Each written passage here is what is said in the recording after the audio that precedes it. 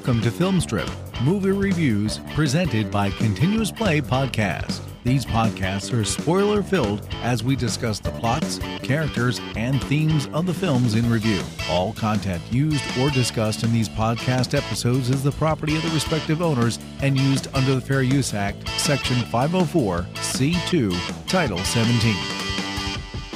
Welcome to Film Strip. I'm Jay. I'm Kurt. I'm Nick. And this is our review of Star Wars Episode VIII, The Last Jedi, starring Mark Hamill, Carrie Fisher, Daisy Ridley, Adam Driver, John Boyega, Oscar Isaac, Kelly Marie Tran, Andy Serkis, Laura Dern, and Benicio del Toro. Directed by Rian Johnson. In theaters now, of course, as of this recording in December of 2017. Already $450 million in the opening weekend box office, folks. But thanks for joining us again. And fellas, thanks for jumping in here late again to get in another Star Wars. So I just want to throw it to both of you. Kurt, I'll start with you. When did you see this and, your theater experience, all that stuff? I saw this just yesterday at West Edmonton Mall, the biggest mall in Canada. Not a good place to be the week before Christmas. Had to go to the overflow parking. It was like a hike just to make it to the theater. But it was worth it just because, seeing a Star Wars movie. I mean, you had to go on a mission to do something that ultimately didn't matter. You should have just gone earlier. A little bit. That was ironic, yeah. But come on, it's Canada. You guys are all like super polite. Everybody was probably opened the door for you. So, and probably, everybody's polite. So I'm sure you had a good time. Everyone was miserable, but very polite. What about you, Nick? Actually, I saw it this morning.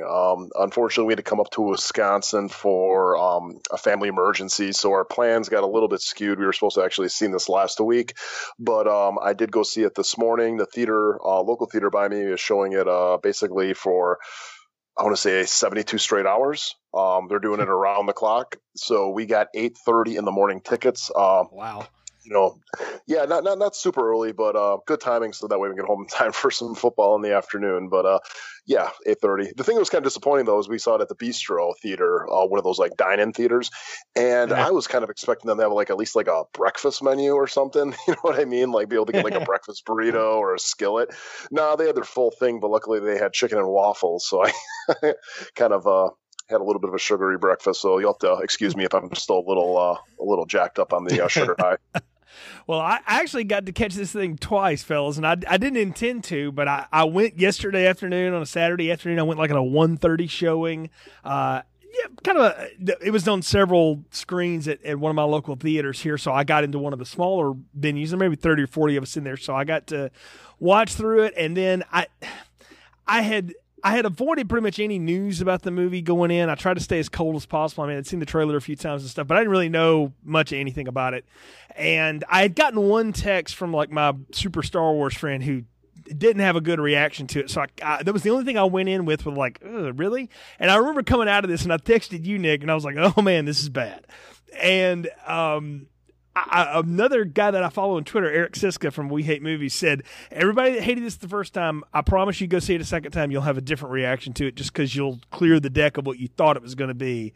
And I debated all day, am I going to do that, am I not? So today on Sunday, I finally said, yep, I'm going to go do it. So I went to like a 2:30 showing just a little while ago. I just got out of it and saw it again. And I don't think my rating is going to change any from what I was going to give it to begin with, but I definitely got a different look at it, having second eyes on it. So I think it's cool though that you both have seen it once, so you'll have a different reaction than I did. But that's cool, and so I'm glad we all got to get it in here. And I guess before we go any further, I mean, obviously, spoiler warning. I mean, like we haven't been doing this for 200-something episodes already, but I mean, we're going to spoil the heck out of it. So if you don't want to know, not going to go watch it. If you stayed spoiler free somehow at this point. But I think we need to do a plot summary and then just jump into it. So Kurt, you're up on this one. Tell us what happens in Star Wars Episode VIII: The Last Jedi. Sure thing. Starting immediately after the events of The Force Awakens, after the Rebels destroy the Starkiller base, the First Order tracks down the Resistance. After a poorly calculated offensive led by Poe Dameron, the Resistance fleet is crippled and General Leia's forces try to run in their one remaining ship. When they make the jump into hyperspace, they realize the First Order has new technology to allow them to track ships in hyperspace. So rather than go to light speed again, Leia's ship proceeds to just fly forward just out of range of the First Order's guns. Meanwhile, Poe, Finn, and newcomer Rose make a plan to track down a code breaker on the other side of the galaxy so as to be able to break into the First Order's flagship, open the door to their tracking device, and allow Leia to jump into hyperspace. Finn and Rose make their way to this distant planet and find the code breaker, only to be arrested and discover that their cellmate, DJ, also happens to be a code breaker who can help them. Meanwhile, Rey is being trained by Luke Skywalker on the remote planet where the Jedi were first created. Rey tries and fails to convince Luke to join the Resistance's cause and instead goes off on her own to battle Kylo Ren. Rey is captured by Kylo Ren's forces and brought before Supreme Leader Snoke, who tries to turn her to the dark side while she is trying to turn Ren to the light. Finn, Rose, DJ, and BB-8 sneak onto Snoke's ship, break into the tracking device only to be captured, and it's revealed that DJ sold them out. Kylo Ren turns on Snoke, killing him with Luke's lightsaber. He and Rey defeat Snoke's elite guards. Rey escapes with Chewie onto the Millennium Falcon as Snoke's ship is destroyed by Leia's ship as it goes into light speed towards it.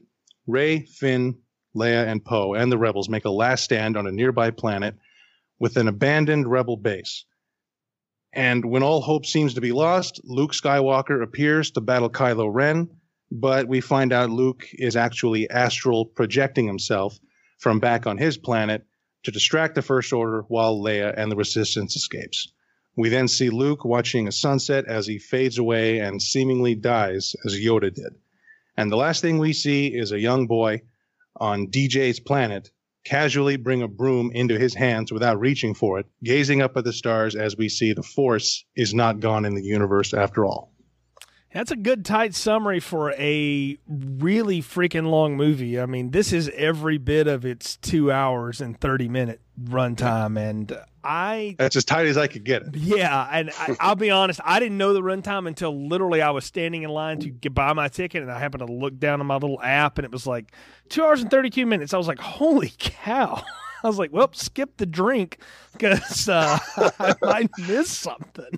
And did you get it with the the Frozen short story in front of it? Because mine was like over 3 hours. So. See, I did not. I the first time I saw this, I got it with a ton of trailers, so that was probably a 3 hour experience. This time, the showing I went to actually started at 2:20. I walked in the theater at 2:40, and they were showing the Avengers Infinity War trailer, which was the last one before the movie the day before. I actually saw this in the same theater twice, the actual theater. So that was kind of neat. So I knew that going in. So my last minute decision, I was like, I know I got time. So I skipped all the trailer. I did not see the Frozen short, and goodness, this didn't need to be any longer. So as it was, but let's get into it. And one thing I didn't know was that they were going to pick up like moments past the Force Awakens. Yeah, that was odd. Yeah, and what did you think of that? I mean, just as a move, just to pick up like, boom, 10 minutes later. I didn't dislike it, but it did throw me because I am just so used to each of these movies takes place, I don't know about real time, but a couple years or months after the last one. So when we jump forward, it's the first Star Wars movie where we pick up literally the moment we left off. Like Rey, I think it wasn't Rey. She's still pointing the lightsaber at Luke when we cut back to that scene. And, I wouldn't have minded if they, gave us at least a week or a month to, I would have liked it if we picked up with Rey and she was in the middle of training with Luke, but that's not what happened. See, I liked it because I really don't think there was any other way you could do it that could be satisfying to, let's just say it. I mean, Star Wars are the most hardcore fanboys there are. I don't care what other type of movie or, fan base you're talking about. They are very loyal to a fault, as far as their passion for this goes. And considering the last movie, we didn't even get one line from Luke Skywalker, I think to basically eliminate what would be his first moments as far as talking or interacting with Rey would leave a lot of people just kind of like, oh, I wish we would have saw that. How was their first interaction? Because even if we would have started, let's say, like in the middle of her training, I think there would have been that question too, like, oh, did he just like pick her up right away? Was there a little bit of like, Yoda and Luke, back in Empire, like, hey, I'm not going to train you. Yes, you are. No, I'm not. Who are you? So I was a little bit like, whoa, we are picking up right away. But I'm really kind of glad that they did, because I think just from a story standpoint, it did make sense that it would pick up right away. You making that point, Nick, makes a ton of sense, and I had not thought of that. But you're right. We didn't get anything of Luke, and if they had like put a pause in there, what in the heck were those two dudes standing there looking at each other for a week or something? Because the crawl that they do really explains nothing that we don't already know. Like it's pretty unnecessary. Yeah, I mean, like I looked at it, I was like, I've read it twice now, and I was like, that didn't, and it makes sense why it doesn't explain anything, because nothing has really happened since the last movie. But it's also like, maybe you should have just skipped it like you did in Rogue One. I mean, I know they couldn't do that because people were losing their friggin' minds over this movie anyway, but they would have really lost it over that. But I mean, for all the things Rian Johnson seems to want to eschew to the side about Star Wars lore, that crawl, the one, at least it was short, but it didn't really serve any purpose to set anything up. Oh, totally. But I think, but it's such a part of the format. I mean, you look at, I guess the comparison I'm going to use right here, and it's not what I mean in quality, is you look at James Bond when they did the reboot on there with Casino Royale, and Quantum of Solace picked up right after Casino Royale ended. We've never seen that before with a James Bond movie. And one of the main complaints they always had with James Bond, especially the first one, again with the hardcore fanboys, was they didn't go through that formulaic beginning like they did with the, walking around and doing the gunshot barrel and stuff like that. They skipped that with Quantum of Solace, and of course, the people are just they're not going to. They're creatures of habit, and you have to have that in there. I mean, it would be. I remember even with Rogue One, though, as much as like I enjoyed it not doing that and being something completely different, which I always champion. I don't think it would fit for for one of the numbered series. And I think that's how we got to really look at Star Wars, is you got the number main series, and then you got kind of these side stories that are going to do their own thing. So for me, no, I'm glad that they still did it, even though it didn't tell us anything, but it keeps with the consistent flow of how these movies are framed. I think the other thing too, and Kurt, you and I were talking about this before we started recording tonight, is that I'm getting used to living in a world where I'm going to get a Star Wars movie every year, and I'm going to get episodic ones every 2 years, whereas before, it was every 3 or 4. So, I rewatched Force Awakens maybe 6 or 7 months ago again, just because I just wanted to, and it mostly feel the same about that every time I rewatch it, and stuff, but I'm like, you know what? People have seen that. Like, you don't have to remind them of much. And not only thematically are you picking up right where you left off it, but it hasn't been that long. It's in our consciousness, and so it makes total sense to do that. And while it is keeping with tradition, it is a little bit of a break from tradition in that crawl is supposed to really introduce the story. The story's already been introduced, and let's just face it, guys. Rian Johnson was given carte blanche with, you've got the middle section. Do what you want. They didn't tell him he had to hit any beats. He had to do any things. He could do whatever he wanted, because they know they're going to do episode 9, and then they're going to do, all these things in between, right? We're going to have I can't wait for the Porg spinoff personally. But there's all these things to come. And so they pick us right up with it. And let's talk about Poe's terribly bad plan that leads to that Pyrrhic victory.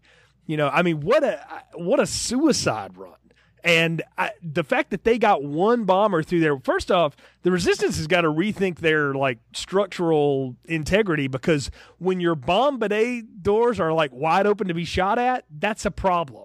Isn't that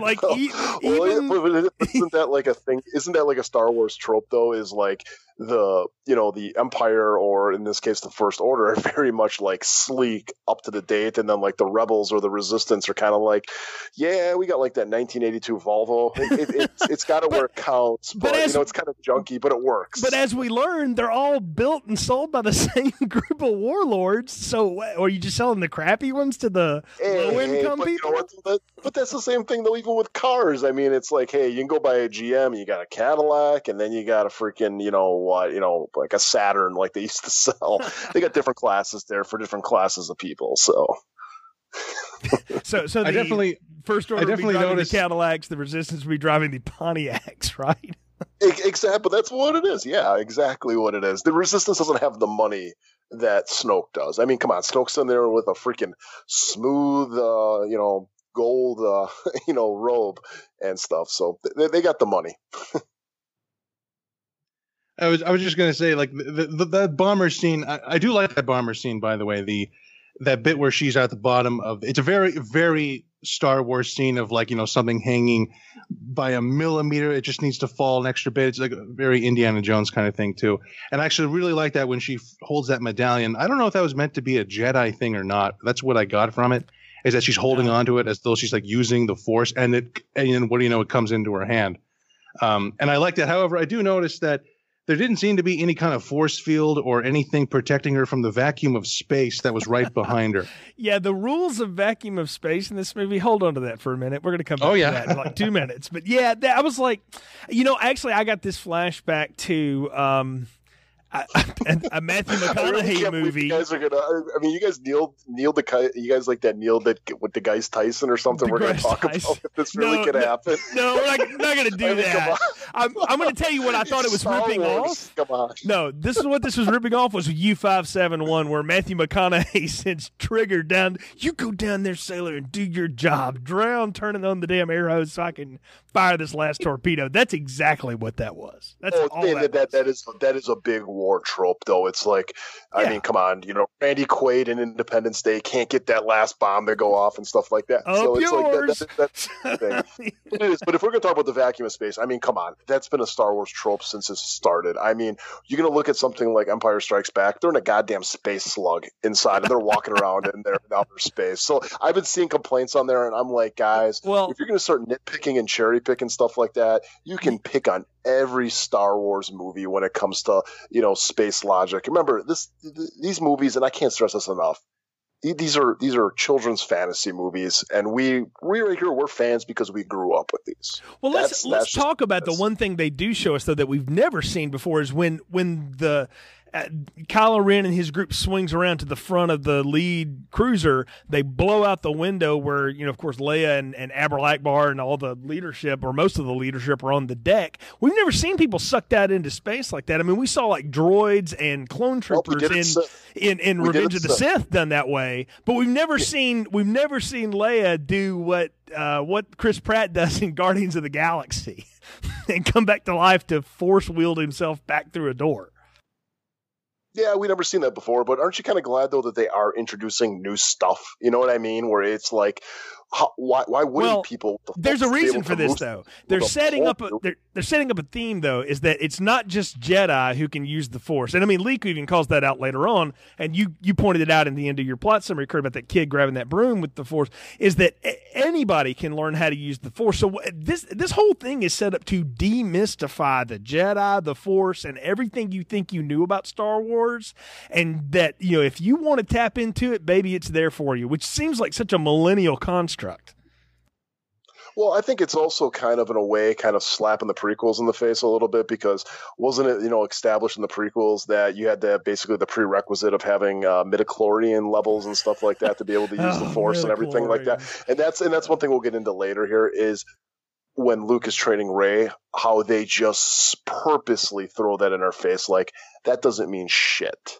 Yeah. When they're doing that. And I like that too, because we even saw that in Rogue One. I mean, as we talked about that movie, I mean, go back and listen to our review from a year ago, where we had the blind guy there, and he was obviously some type of Force user, and he had, a little bit of extra level skills. And that's what I like, is that, sometimes, you got people that are just naturally gifted who have these abilities and stuff like that. And maybe they're not as fine-honed and stuff like that as other people who have trained in it, but it's there. And that's what I really like that. And, the Leia scene, I will say this, is that I didn't really care for it. It's one of the two areas that I really kind of was like, oh man, I would have done this a little bit differently if, anybody would pay attention to me if I was making a movie. But I do like what they were going for, was that, this ability is there if you're willing to accept that it's there. So, well, I'll tell you what it made me think about was I actually did. Some people say that they hated that scene. They thought it was silly. Like people call it the Mary Poppins scene because of the way she's flying through space. I actually thought that was actually pretty cool, that like she, she's the daughter of Darth Vader. She's strong with the Force, and she could do that. I thought that was cool, but at the same time, this happens a couple times throughout the movies, and obviously there's tragically, we lost Carrie Fisher.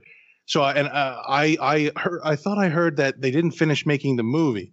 So, and in the trailer, they make it look like Kylo Ren is going to shoot her ship, and they make it look like, okay, so they're going to, in a certain kind of work it into the story. They're going to smoothly transition Carrie Fisher out.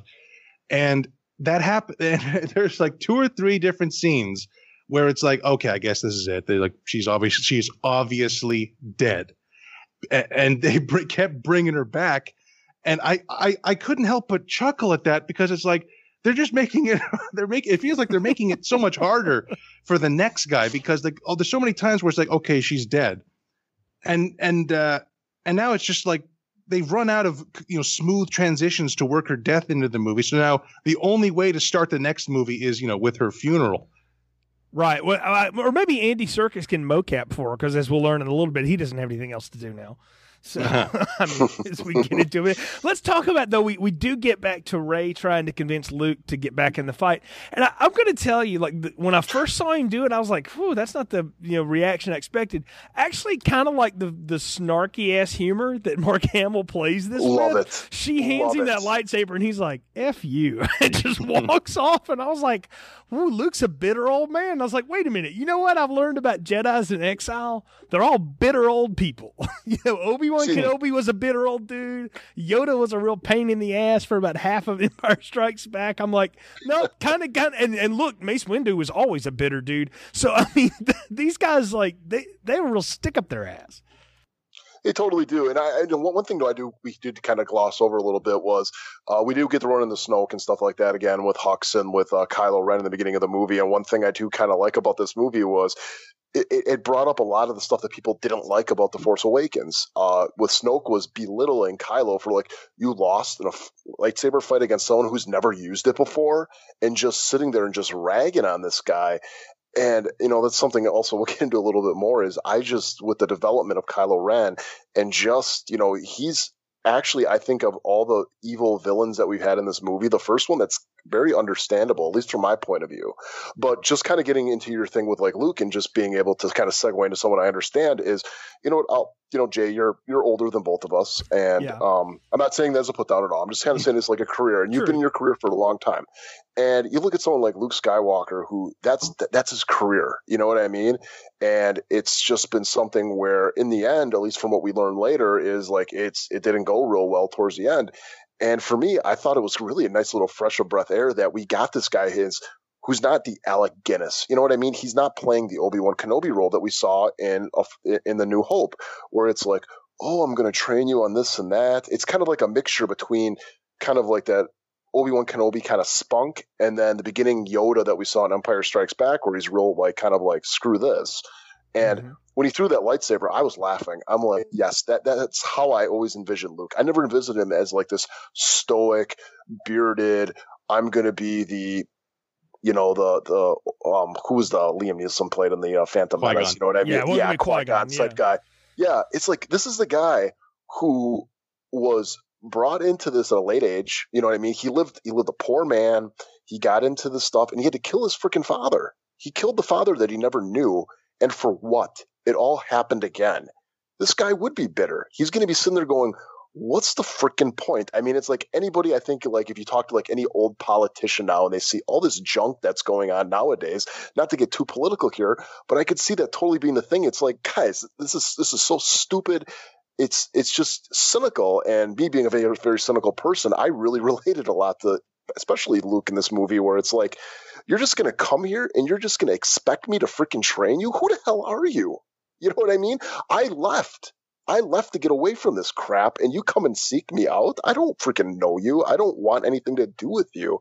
And I think that makes so much sense, because even something in The Force Awakens, people were sitting there going like, why would Luke leave? Oh my gosh, why would he not be there? And now we know. And that totally makes sense for his character to be like that, as opposed to being like, hey, I'm going to train you and we're going to take this on, as so many people were just doing fan fiction before this. And so, yeah, I just think it's really, really great to see a different type of character in this movie. I think I want to say something here that may get me on the wrong side of a lot of fanboys who are not happy about this, but I'm going to tell you, the first time I watched this, I was like, boy, I don't know, is this really Luke? And I'll be honest with you guys, I thought, I wanted to think about that for a minute. So I went back and I didn't rewatch them, but I just went back and looked over notes and things that I knew about the previous Star Wars movies that Luke had been in, not Force Awakens, right? And I said, you know what? Luke is an impetuous, emotional guy. And he gets affected by stuff, and he sometimes makes really rash decisions. And I think when Yoda's Force Ghost, we're jumping ahead a good bit here, comes back and kind of scolds him later about, you're always missing what's right in front of you. And I'm like, that's actually pretty true to character. So seeing this a second time, I had a different appreciation for the fact that I'm like, I think Rian Johnson and Mark Hamill worked together to go, you know what?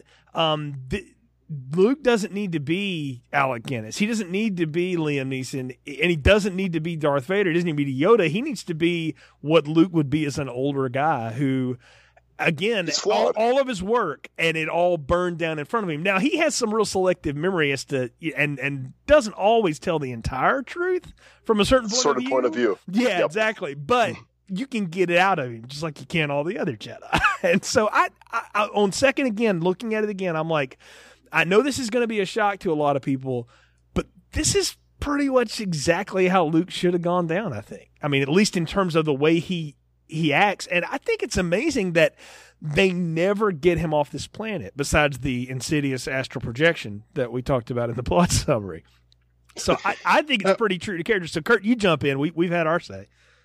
I was just going to say, I think one thing about Luke's role, I do like Luke in this movie. I think Mark Hamill steals the movie with his performance. I thought what he did was very similar to what Harrison Ford did in The Force Awakens, where there was a little like I was like went into Force Awakens and this little bit worried. It's like it's been a long time since he's played this guy, and especially Mark Hamill. It's been a long time since he's just been in a movie, similar to Carrie Fisher. And but I was so relieved that right away I was like, oh my, like Mark Hamill hasn't missed a step. He is not necessarily the same guy, but I thought as far as his acting, he was up to snuff with everyone else in the movie.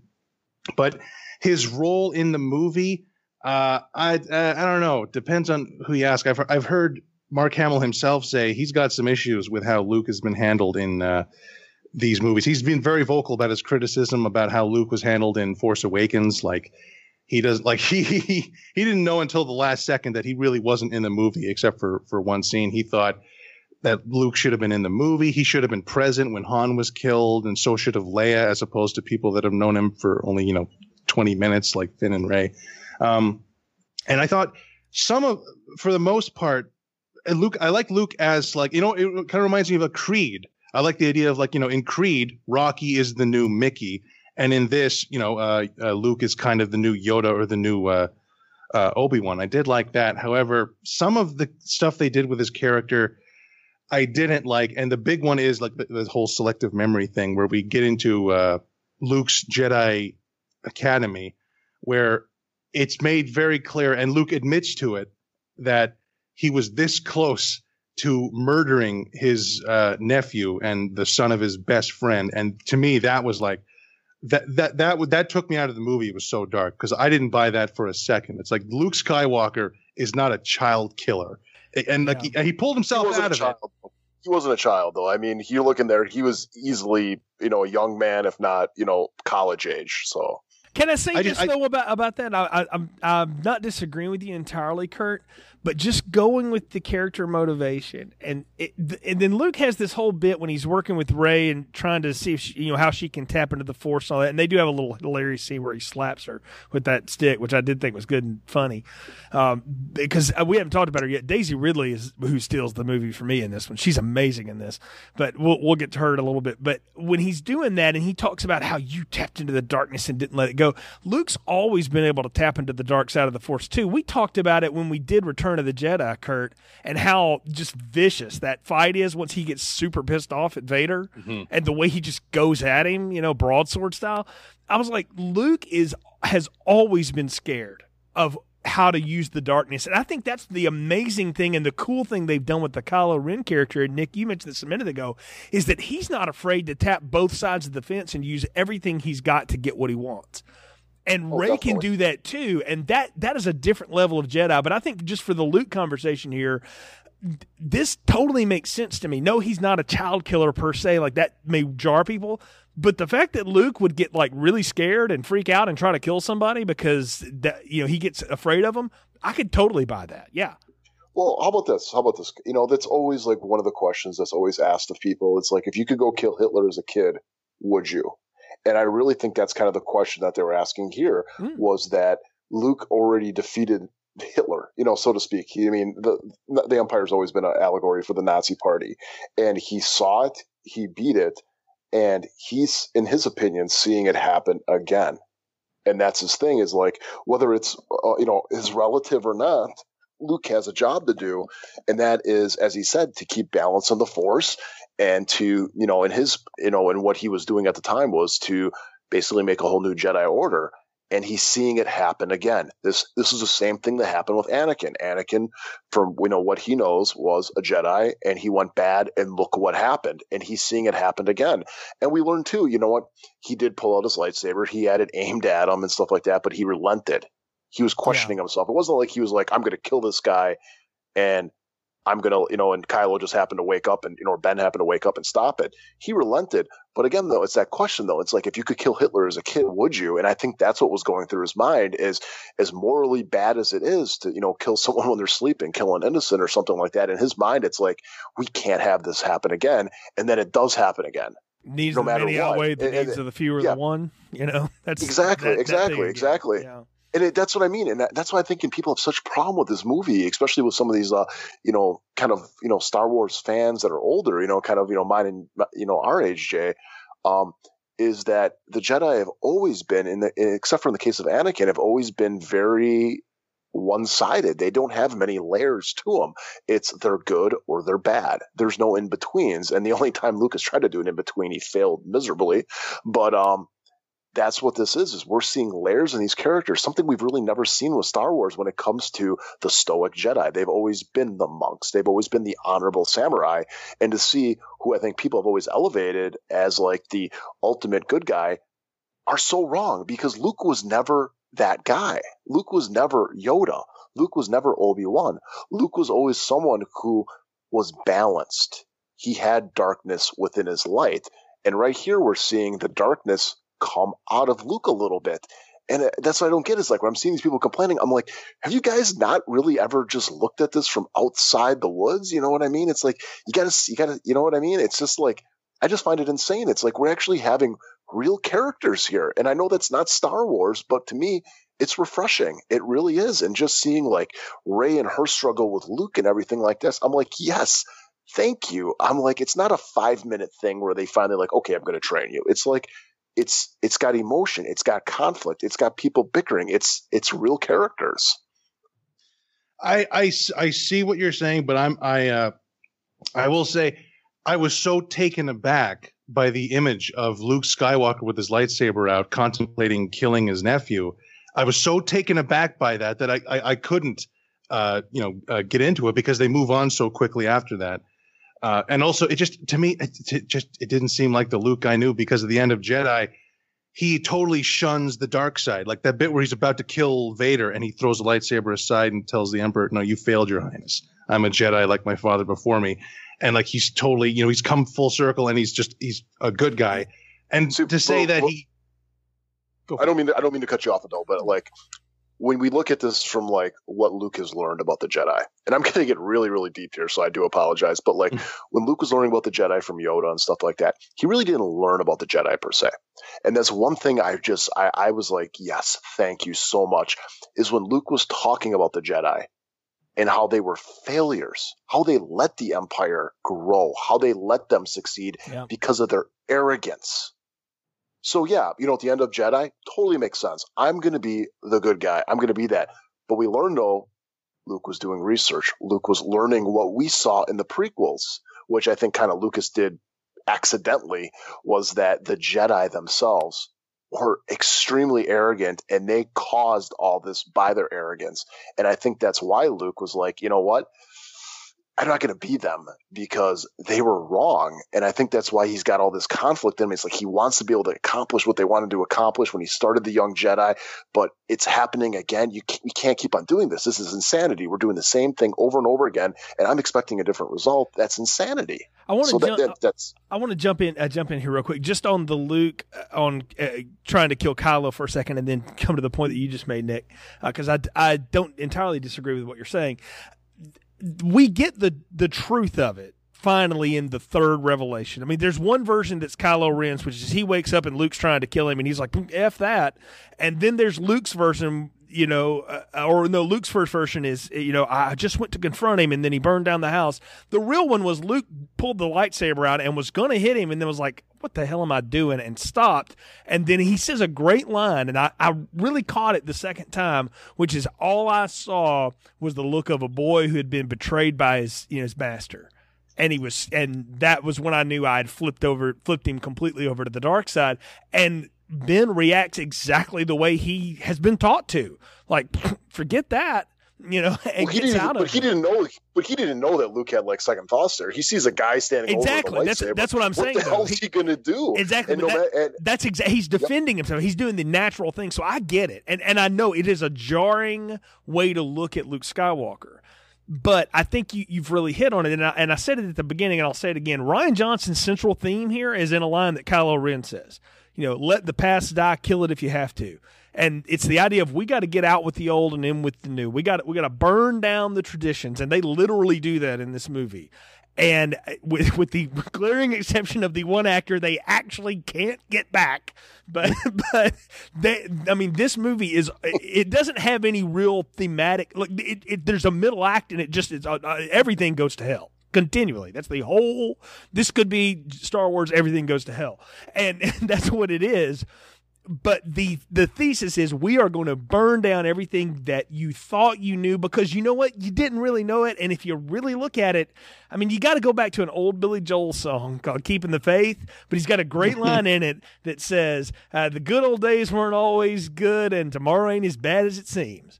And in the middle of always greener, right? Yeah, in the middle of change, sometimes it can be like that. And I think that's the thesis of this movie. And so it is an affront, and it challenges you. But I'm with you, Nick. I'm excited about the fact that I'm getting a Star Wars movie that I'm not just sitting there vegging through because it's it's sci-fi, space opera, fantasy. It's actually making me think. I didn't expect to have to put my brain into gear to watch this. You go see a Marvel movie. Like, I went and saw Thor Ragnarok. I've seen that twice, and I'm like, man, you can totally turn your brain off and have a blast in that movie. Because that's what it wants you to do. This movie, though, wants you to enjoy all the spectacle, but you're going to have to rethink what you think you know about Jedi and Star Wars and all that. And I will credit them for being bold enough to do that. I don't know that I agree with every decision they made, but at least the impetus was right, I think. Well, Kurt, let me ask you a question, okay? Sure. So I know you right now, it's a lot of it's a shock effect, I think, with you right now. So do you think, though, with, coming to terms with what you saw with Luke and maybe just kind of thinking more from his point of view as opposed to kind of, the EU stuff that kind of came up and, everything with Luke, do you think it might be something, though, within a couple months, years or something like that you may come around to more in the future? I think I will say that with that element of Luke Skywalker, that is something I could come around to, because like I said, it was so taken aback because it was like something out of The Shining. Because I mean, it's like a father about to kill his kid. Because if that was Lukey, yeah, it's like if that was just say some random kid. It's the fact that it was his literal blood. That did take me out of it. But I will say I didn't get to see this movie a second time before doing this. I was able to see it twice with the last two Star Wars pods, and I do wish I could see it again just to get past those expectations, because I didn't really have big expectations for this movie because there's been other movies that came out where I had bigger expectations and were a bigger deal. But I do say I will see this again at some point, and I don't know if I'll like it more, but it'll definitely be a different experience. And I think that's kind of something I've seen really a lot of people have is they were shocked by how it really does kind of change the tropes. And I kind of wrote a quick little post about this too, is kind of what this is really reminding me of. And you guys know I'm a big Game of Thrones fanatic, and really how that took a lot of Tolkien lore and really kind of put it on its head. You know what I mean? It's yeah, this is fantasy, the same stuff, but oh my God, they're doing this and they're changing this. And that's really a big draw for that type of series, was they're taking those tropes and they're just completely twisting it around. But I get what people are saying, though. I mean, I'm not going to sit there and people are all going to be subjective with their opinions on this stuff. I mean, that's just how it is. But when it comes to them actually doing it within the same series, Yeah, that's, you know what, that is bold. It's a big risk. I mean, that would be like, hey, WB is going to make a sequel to Lord of the Rings and they're going to kill Aragon within like the first like 20 minutes or something like that, like Ned Stark wise. And people are probably going to have an adverse reaction to it because this is not what I'm used to with this series. I'm used to kind of an A, B, C plot here, and they're going to hit these beats and it's going to be exciting and this and that. But one thing too is like when I would have to imagine that when Empire came out, that was so drastically different than Star Wars. And we didn't have social media back then. We didn't have people giving their second by second reactions when it came out. And I got a feeling that when Empire came out, as much as it was critically hailed, I got a feeling that the audience at the time probably wasn't like, oh my God, this is the best Star Wars movie. They're probably like, wow, this is quite a bit different than what I had. As someone who was alive and saw that in theaters when it came out, and I was a kid, I can remember what my reaction to it was. My reaction to it was like, holy cow, that was amazing. I can't believe Luke survived that with Darth Vader. What's going to happen next? That movie was built on a different set of arc than this one. Because even though everything goes to hell in that movie, and that's it's supposed to, it ends with that moment where you're like, you know, they're about to gear back up and you know, go back on the fight and stuff. So it's a different feel, but you're right. It taps into that. But you also had a kid perspective though back then. This is true. I did. Mean? Yes. I mean, we're talking about that was 1983. So that it's been a minute since that was 34 years ago, guys. So it's been a minute since I saw that, but I do remember it directly. And you can go back and listen to mine and Kurt's review that if you would hear more about that. I want to get back into the movie though, because we haven't talked about Finn yet. And if there's one thing I wish was different about The Last Jedi, it would be what they do with Finn and John Boyega. I think he's a fantastic actor. I think he plays this role great. And I feel like he gets sent on a fool's errand for the entire movie only to get one good scene finally against his nemesis when he can take out Gwendolyn Christie, Phasma at the end. But I really wish Finn had been given something more interesting to do, because all he does is waste his friggin' time. And then at the end, he has a great moment to be a huge hero, and some girl he met who shocked him because he was trying to escape falls in love with it. What? I was really like head spun with what they did with him. I felt like if there was one character Rian Johnson didn't know what to do with, it was Finn. Yeah, I will say Finn, like John Boyega, he is amazing. He was great in Detroit, another movie that came out this year, and he's good in this. I'll say that. Like, my problems with the movie, none of them are with the actors.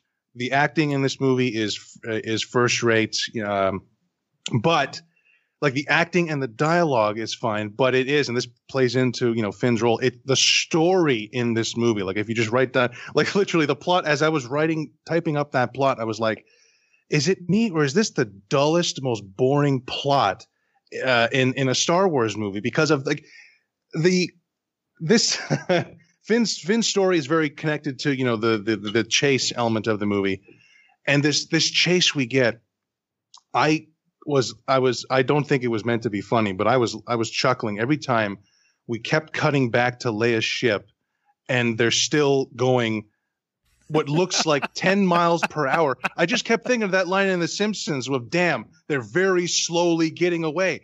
And I thought that was like, I don't know whose idea that was, but I just thought that was kind of laughable. The unbelievably slow pace of that chase compared to, like, Mad Max Fury Road, where, everyone's going, 90 miles an hour during that entire movie, or Empire Strikes Back, where, when the Millennium Falcon has a Star Destroyer behind it, it is gunning through asteroids, it's whipping all over the place.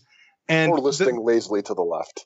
Exactly. And I thought it was funny. And like, if this was Guardians of the Galaxy or any other movie, they would make fun of that. It's like, because I just kept thinking, this happens a lot in the movie of like, that Star Wars thing of like just barely making it.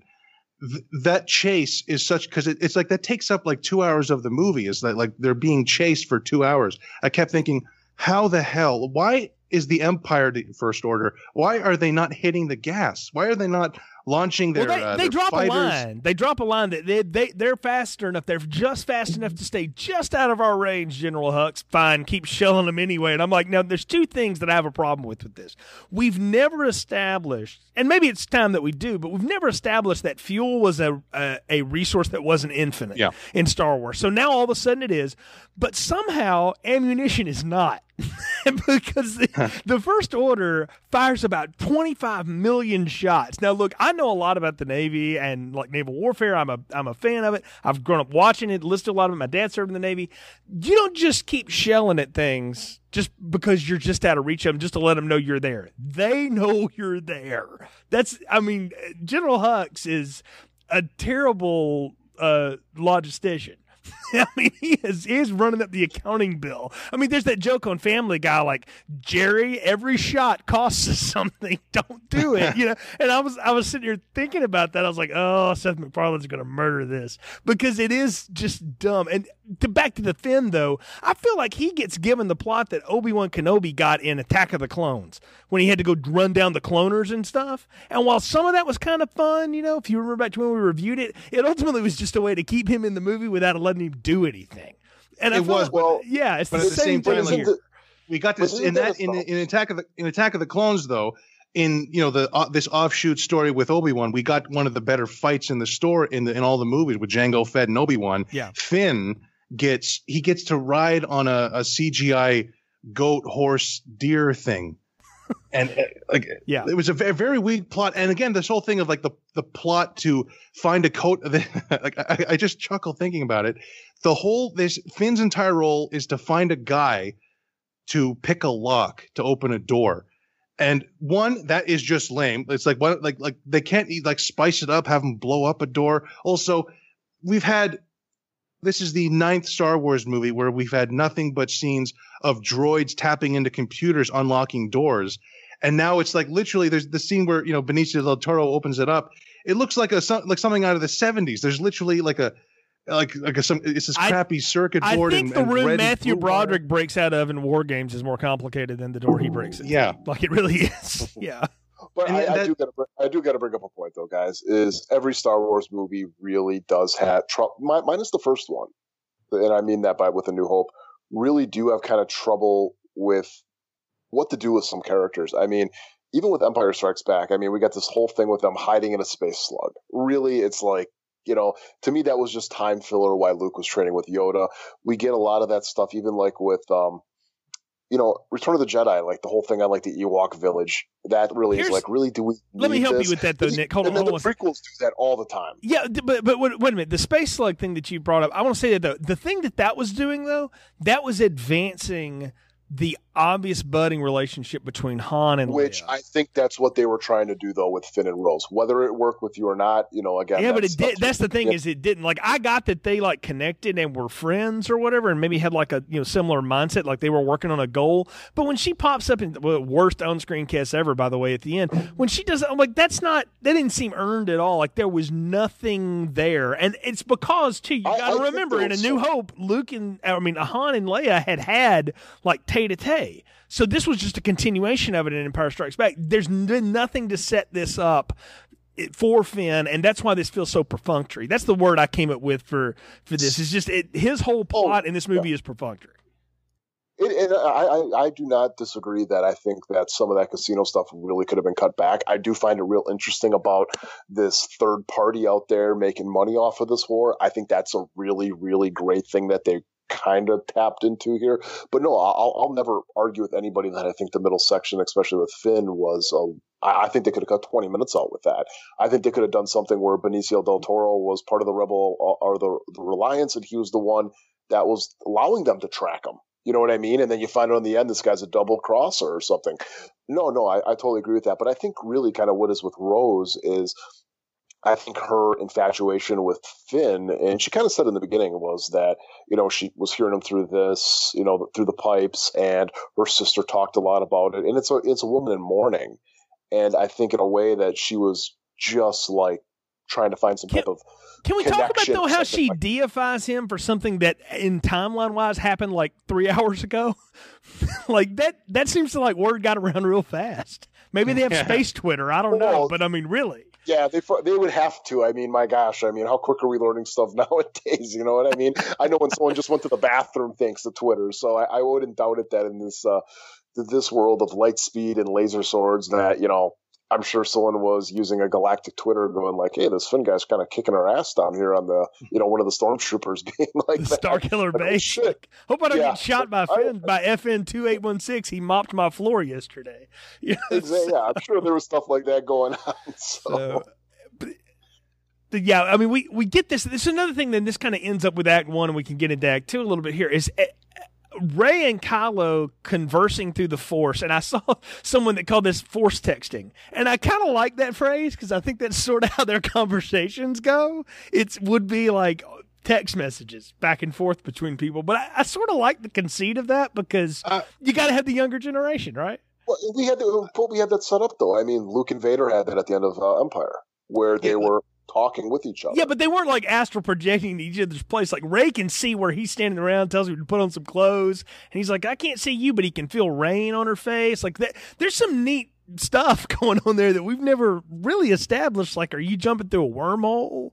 What's happening? It's kind of cool. It's just different, but it's a good way to have those two people communicate. And I will say this for any problems I have about this movie, Adam Driver and Daisy Ridley are really, really kinetic together. They have incredible chemistry on screen, and he has a brooding, weird presence. He's just a weird looking dude. But Daisy Ridley can play so fierce, but yet so confident and straight. And I again, can't say how much she carried this for me. Like, her performance is the best thing in the film.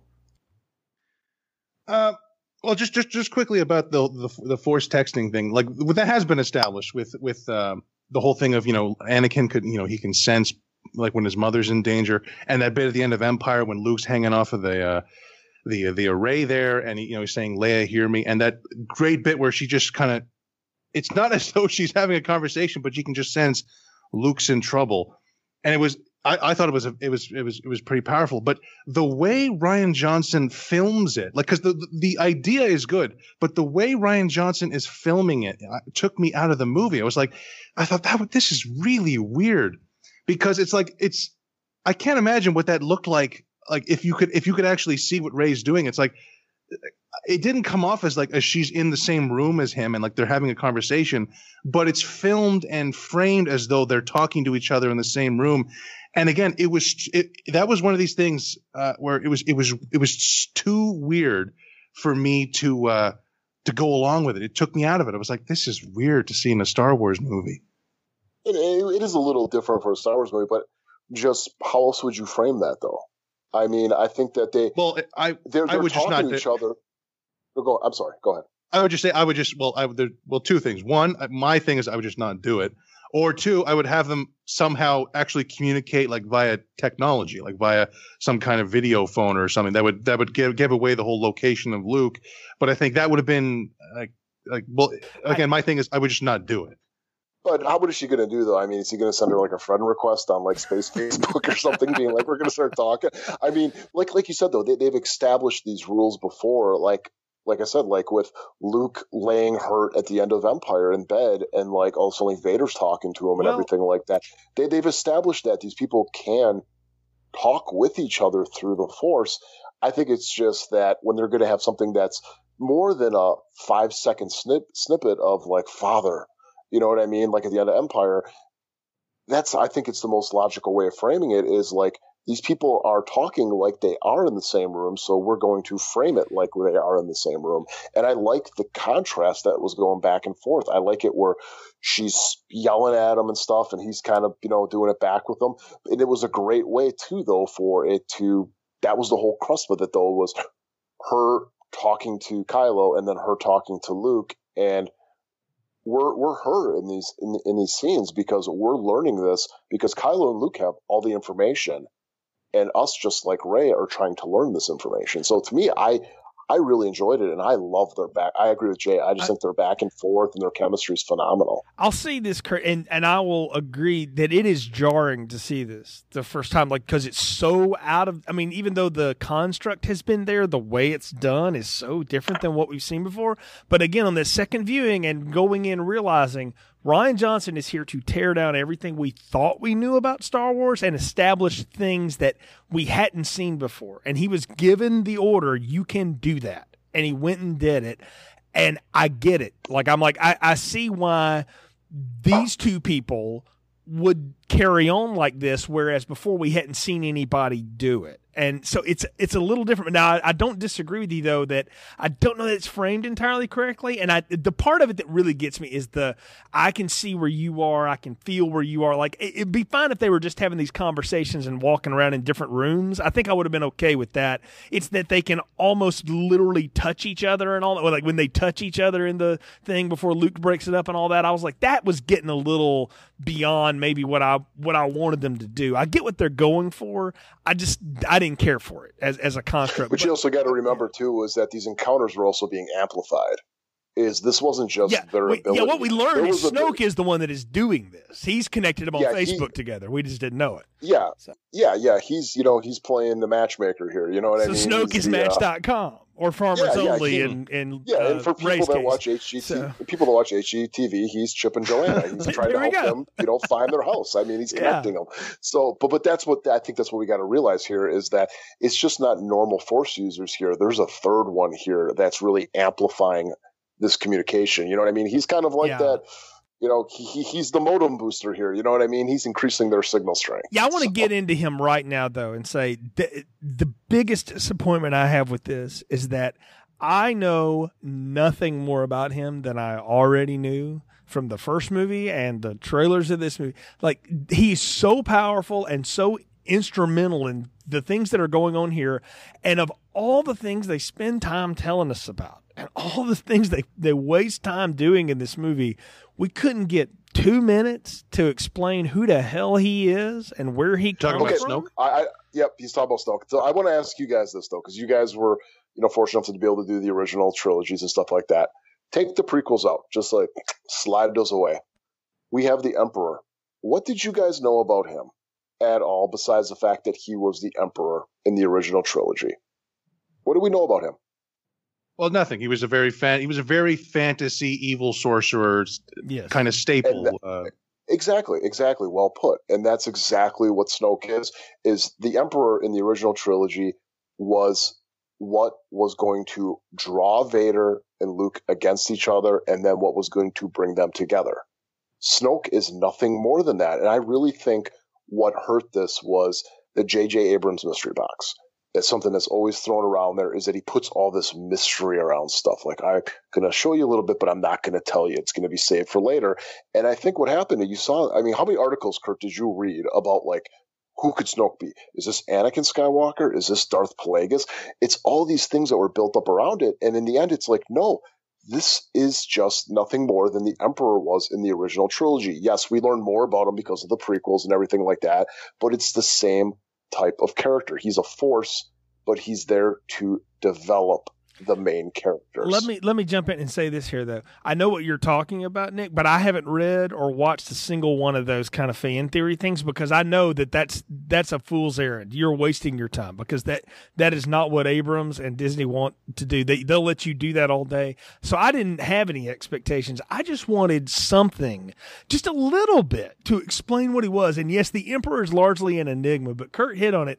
He was an archetype. He was the evil Grand Wizard, and the one thing you knew about him was that Vader was incredibly loyal to him until it finally came down to, his son and life at that point and the appealing to the light of him. That's all we needed to know about the Emperor, because I'm going to tell you something. When the Emperor goes after Luke in Return of the Jedi, I know exactly what his motivation is. I know what he's doing. I get all of it. I don't know all I know about Snoke was that he seems to be the most powerful Force user we've ever seen, but he totally misreads his apprentice who cuts him in friggin' half, which was a great scene. But I'm like, great scene. But I'm like, again, I just feel like we spend time riding around on space camels through the woods to free them to make some sort of statement with Benicio del Toro and John Boyega, but we can't get 2 minutes to explain to me who the hell Snoke is something. But let me ask you this though, because who is these movies about? Who are the characters that this is about? It's about Kylo Ren or Ben Solo and Rey. He's not important as far as who he is. He is very much like you're saying, like with the Emperor, is that he's just an archetype. That's what he is. We knew that in the original trilogy that Vader was seduced by the dark side, and we could put 2 and 2 together that he was seduced by the Emperor. And that's the same thing here, where we learn that Snoke had some type of, effect on Kylo, and that's what happened after he joined him and everything like that. But I think one thing you may have missed in the viewings was when his talking down to Kylo. And I think that Kylo Ren is not Vader. He's not just a dog on a leash. Is that he's he's a crazy guy. You know what I mean? And I think that he was buying his time. As much as like Vader in the end was like, me and Luke, we were let's replace the Emperor and stuff like that. He wasn't so much about, he wanted to replace him, but it was like he wasn't going to wait for his apprentice. He was waiting for his right time. And I think really what drawn him in was that when, again, it was like, oh, I trust you. And then he starts ripping on him again. And I think it was just like, enough is enough with this guy. And I'm going to take this opportunity right here to kill him. And that was what his purpose is in this trilogy, or in these first 2 movies, was to develop the main bad for the series. Well, that's what I'll say I see that, but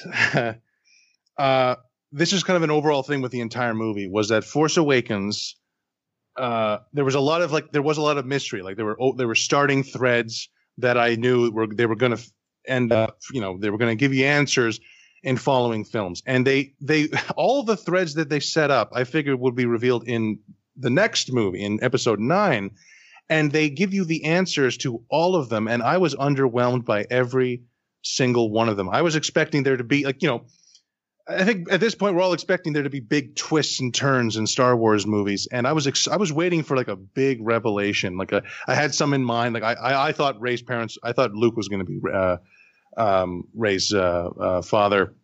That's one that they slough aside. But about Snoke, especially in Force Awakens, they created this character out of nowhere. I had so many questions about this guy, like that I didn't have about the Emperor. But I had about this guy. It's like, why did he create the First Order? Why does he care about Darth Vader? And why does he want to kill? Why is he after Luke Skywalker? So many questions. And Rian Johnson just cuts the mic, and now we're not going to get those answers. And if they suddenly start talking about Snoke in the next movie, that's going to be kind of weird, because he's not there anymore. But again, I didn't like. I thought it was genuinely shocking. It was one of the best scenes in the movies, where they kill him out of nowhere. I did not see that coming. But I'm guessing J.J. Abrams didn't see that coming. I would love to ask him. Is that what you think was happening when you came up with that character? That's a good point. That's a good point. It is a good point. And I'll just say though, like that to me felt like I didn't realize the first time I saw this, I was like, there's a whole other act to go, because what happens after that, by the way, is the badass scene of the film. All right, when Kylo Ren and Rey team up to take, we've never seen Imperial Guards do shit except stand around and read stuff and look bad, right? When they finally get into that fight with them, that is an incredible lightsaber versus technology battle. I loved every second of that. I ate every bit of that up. I thought that was awesome as a team up, and then the dialogue at the end too, which we'll get to in a second. But when they killed him off like that, I was like, wait a minute, there's another 35 minutes to go with this movie. You just whacked the supreme leader, and I'm kind of like Domhnall Gleeson. I'm like, we have no leader. I'm like, what happened? But that's the thing though, is I really think that, like I said, like I'm just going to go back to Game of Thrones. It's like I remember like when the 3 of us talked about that, and like Kurt was like saying like he always envisioned it was going to be Ned Stark, and like Khal Drogo and all this stuff, and all suddenly at the end it's just like, what the hell just happened? Everything that I was led up to believe has just been turned on its head. This is not what I thought. And that's kind of what I'm getting from here was just like, thank you. There's no emperor and stuff like that. We saw the actual making of a Darth Vader guy here. We've never seen this before done right. And to me, it was just like, thank you for getting rid of this guy. And now we have the main villain who's not just this like mysterious, powerful guy.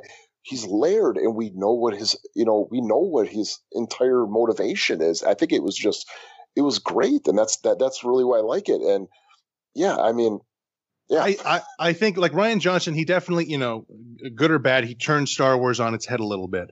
I think it's going to be really awkward when J.J. Abrams comes back and goes right back to the old stuff. Good or bad, it's like I'm guessing it's going to be a fun movie because it's Abrams, but it's going to be jarring that I'm guessing none of the Rian Johnson stuff is going to be in episode 9, and I think I definitely thought about that through a lot of this movie. It's like Rian Johnson's going out of his way to make it hard for the next guy. Like I wish it was like either J.J. Abrams or Rian Johnson making all three, so we could have a through line. Because I'm guessing it's going to be Return of the Jedi again, where the third movie is way out of sync. It's so completely different from the last movie. Good or bad, it's just going to be like it's going to be different again. Why do we need a through line, Kurt? I mean, you're a big Batman fan, and you look at Nolan's Batman. There's not really a through line there besides Batman himself, and we have that with Ray. Ray's the through line for this series. Every one of those movies is completely different in how it was. Even shot. I mean, they all feel very different. And don't you think that, like, for a movie like this, I mean, isn't that a big complaint we hear with Marvel is like, you guys are only really telling like half a story, and you guys are just always kind of being like, but wait till next time. You know what I mean? Right. But here we get a complete story, and I think isn't that kind of exciting that we're not able to? We don't know what the hell they're going to do for this episode 9, and I think that's kind of. That's not Star Wars like, where it's like we always had an idea. And I think that's even like with this one, we had an idea of what it was going to be, and when it wasn't like that, it was shocking. And now for Star Wars, we don't know what the hell they're going to do. And I mean, that's my question to both you guys. Don't you find that kind of intriguing for this?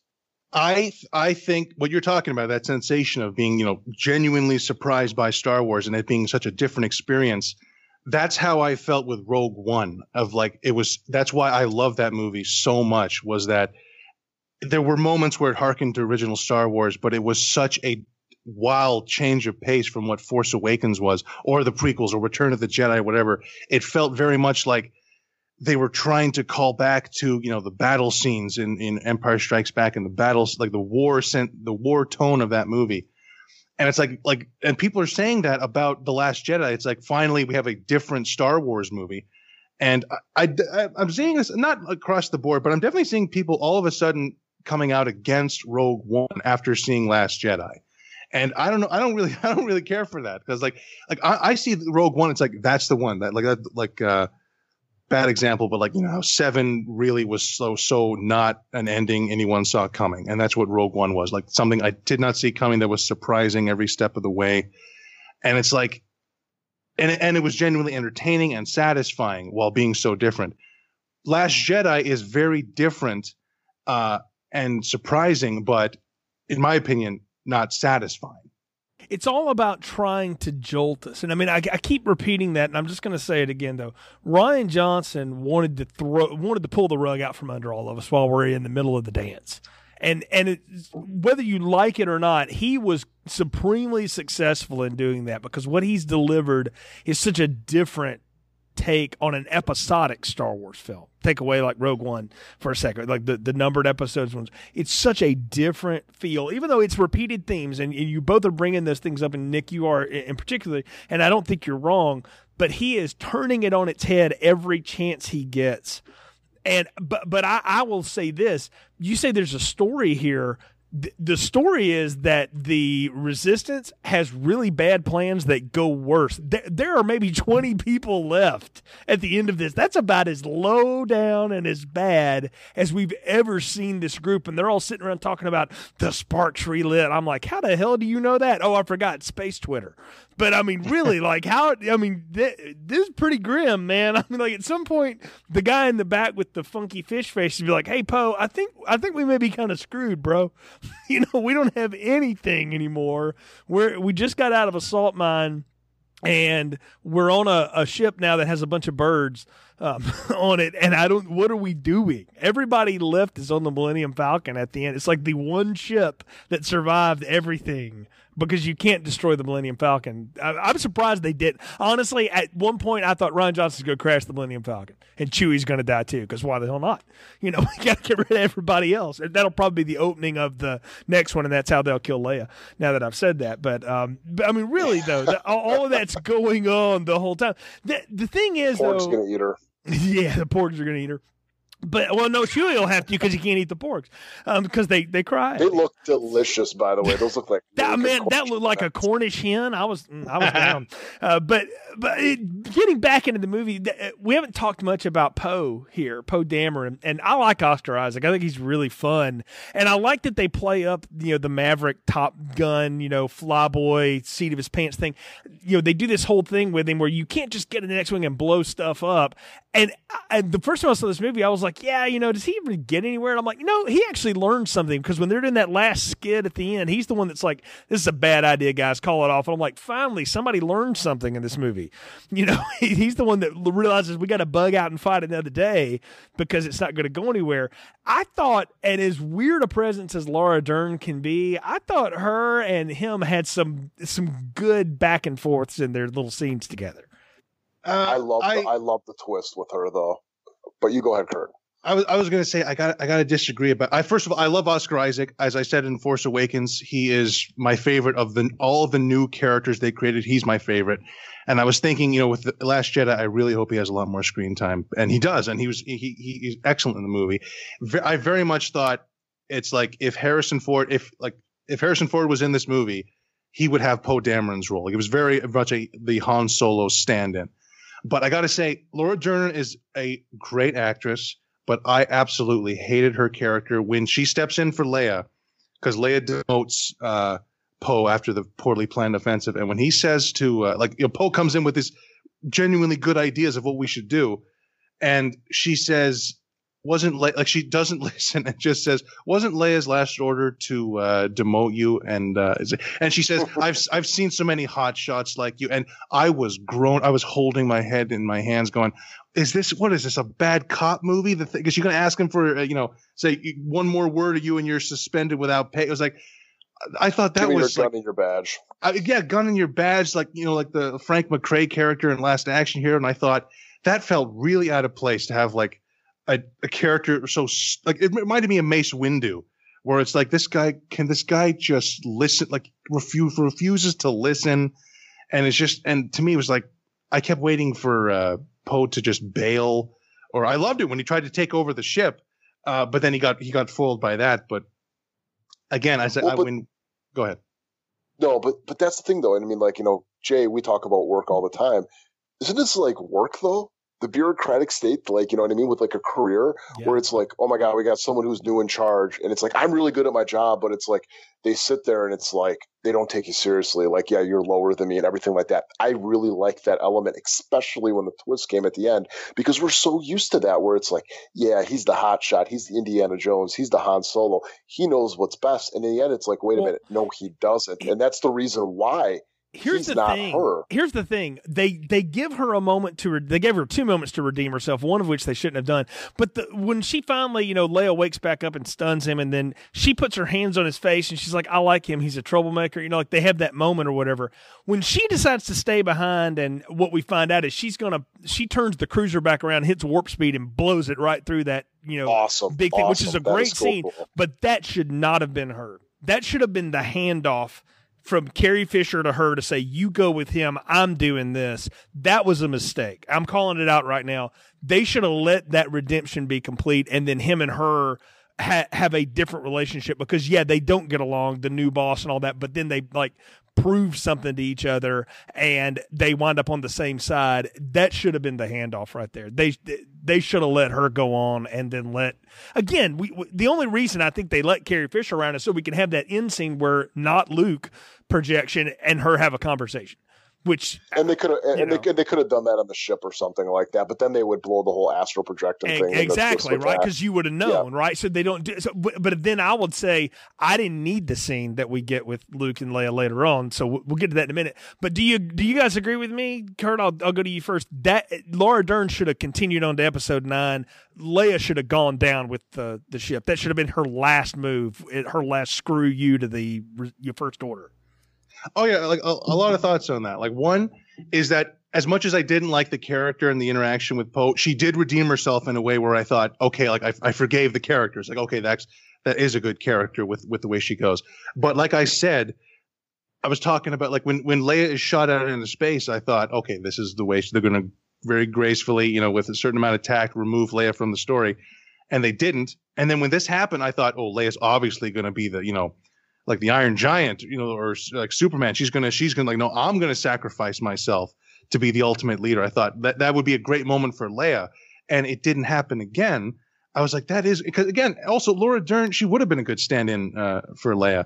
And just on a side note, that scene I can't overstate it. That is one that I'd really have to think about it. That's got to be in the top 2 or 3 best visual effects moments in the entire Star Wars series. Oh, agree. When they cut out the sound, because that was actually the one Rian Johnson, like a weird thing of like the kind of like the freeze frame, that kind of slow-mo where, light speed, dead silence, and we just cut to this is what is being done to the ship in this one instant. I thought, like literally the audience went dead silent, and there were like 3 or 4 people that literally said wow out loud. And like I was almost one of them because that was breathtaking. Reminded me of some of the great effects in Interstellar, where it was just like that was unbelievable. My afternoon theaters, I'll tell you, both of them clapped audibly at that moment. Yeah, because it was such a cut. Yeah, it was that one in the Snoke scene that got the biggest reaction. But again, though, I think you guys are viewing this from we know what's going on outside of the movie. That Carrie Fisher unfortunately passed away. Now, I think that what they did is they had a through line for Carrie Fisher's character, that Princess Leia was going to have a big part of Episode 9, and that's what they said. And when her untimely passing did come, I think that it was just too far along in the process where they're like, well, we're going to go back and change it. Yeah, they probably could have, but I think to respect the work that she did at the time, they weren't going to go back there and reshoot her stuff and eliminate her because of her death. I think it was done out of respect that they wanted her to be able to have that scene with Luke and then to be able to show not only Luke passing at the end of this movie, but to have Carrie Fisher and have all of them die within this movie, I think in a way would have possibly been too much, because that's always something that we always hear a complaint about is that, well, Han Solo never got to meet Luke again and stuff like that. And I'm always like, why do you need more of that? You have the original 3 movies. You can go back and relive those. What more do those 2 have to say?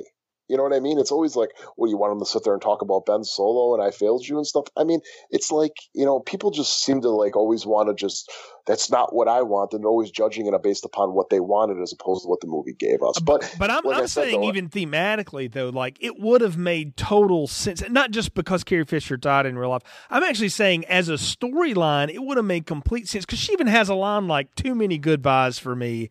Like that, it would have made total sense for, I've now passed on my hot shot guy that needs a little reining in to the one person I know can rein him in.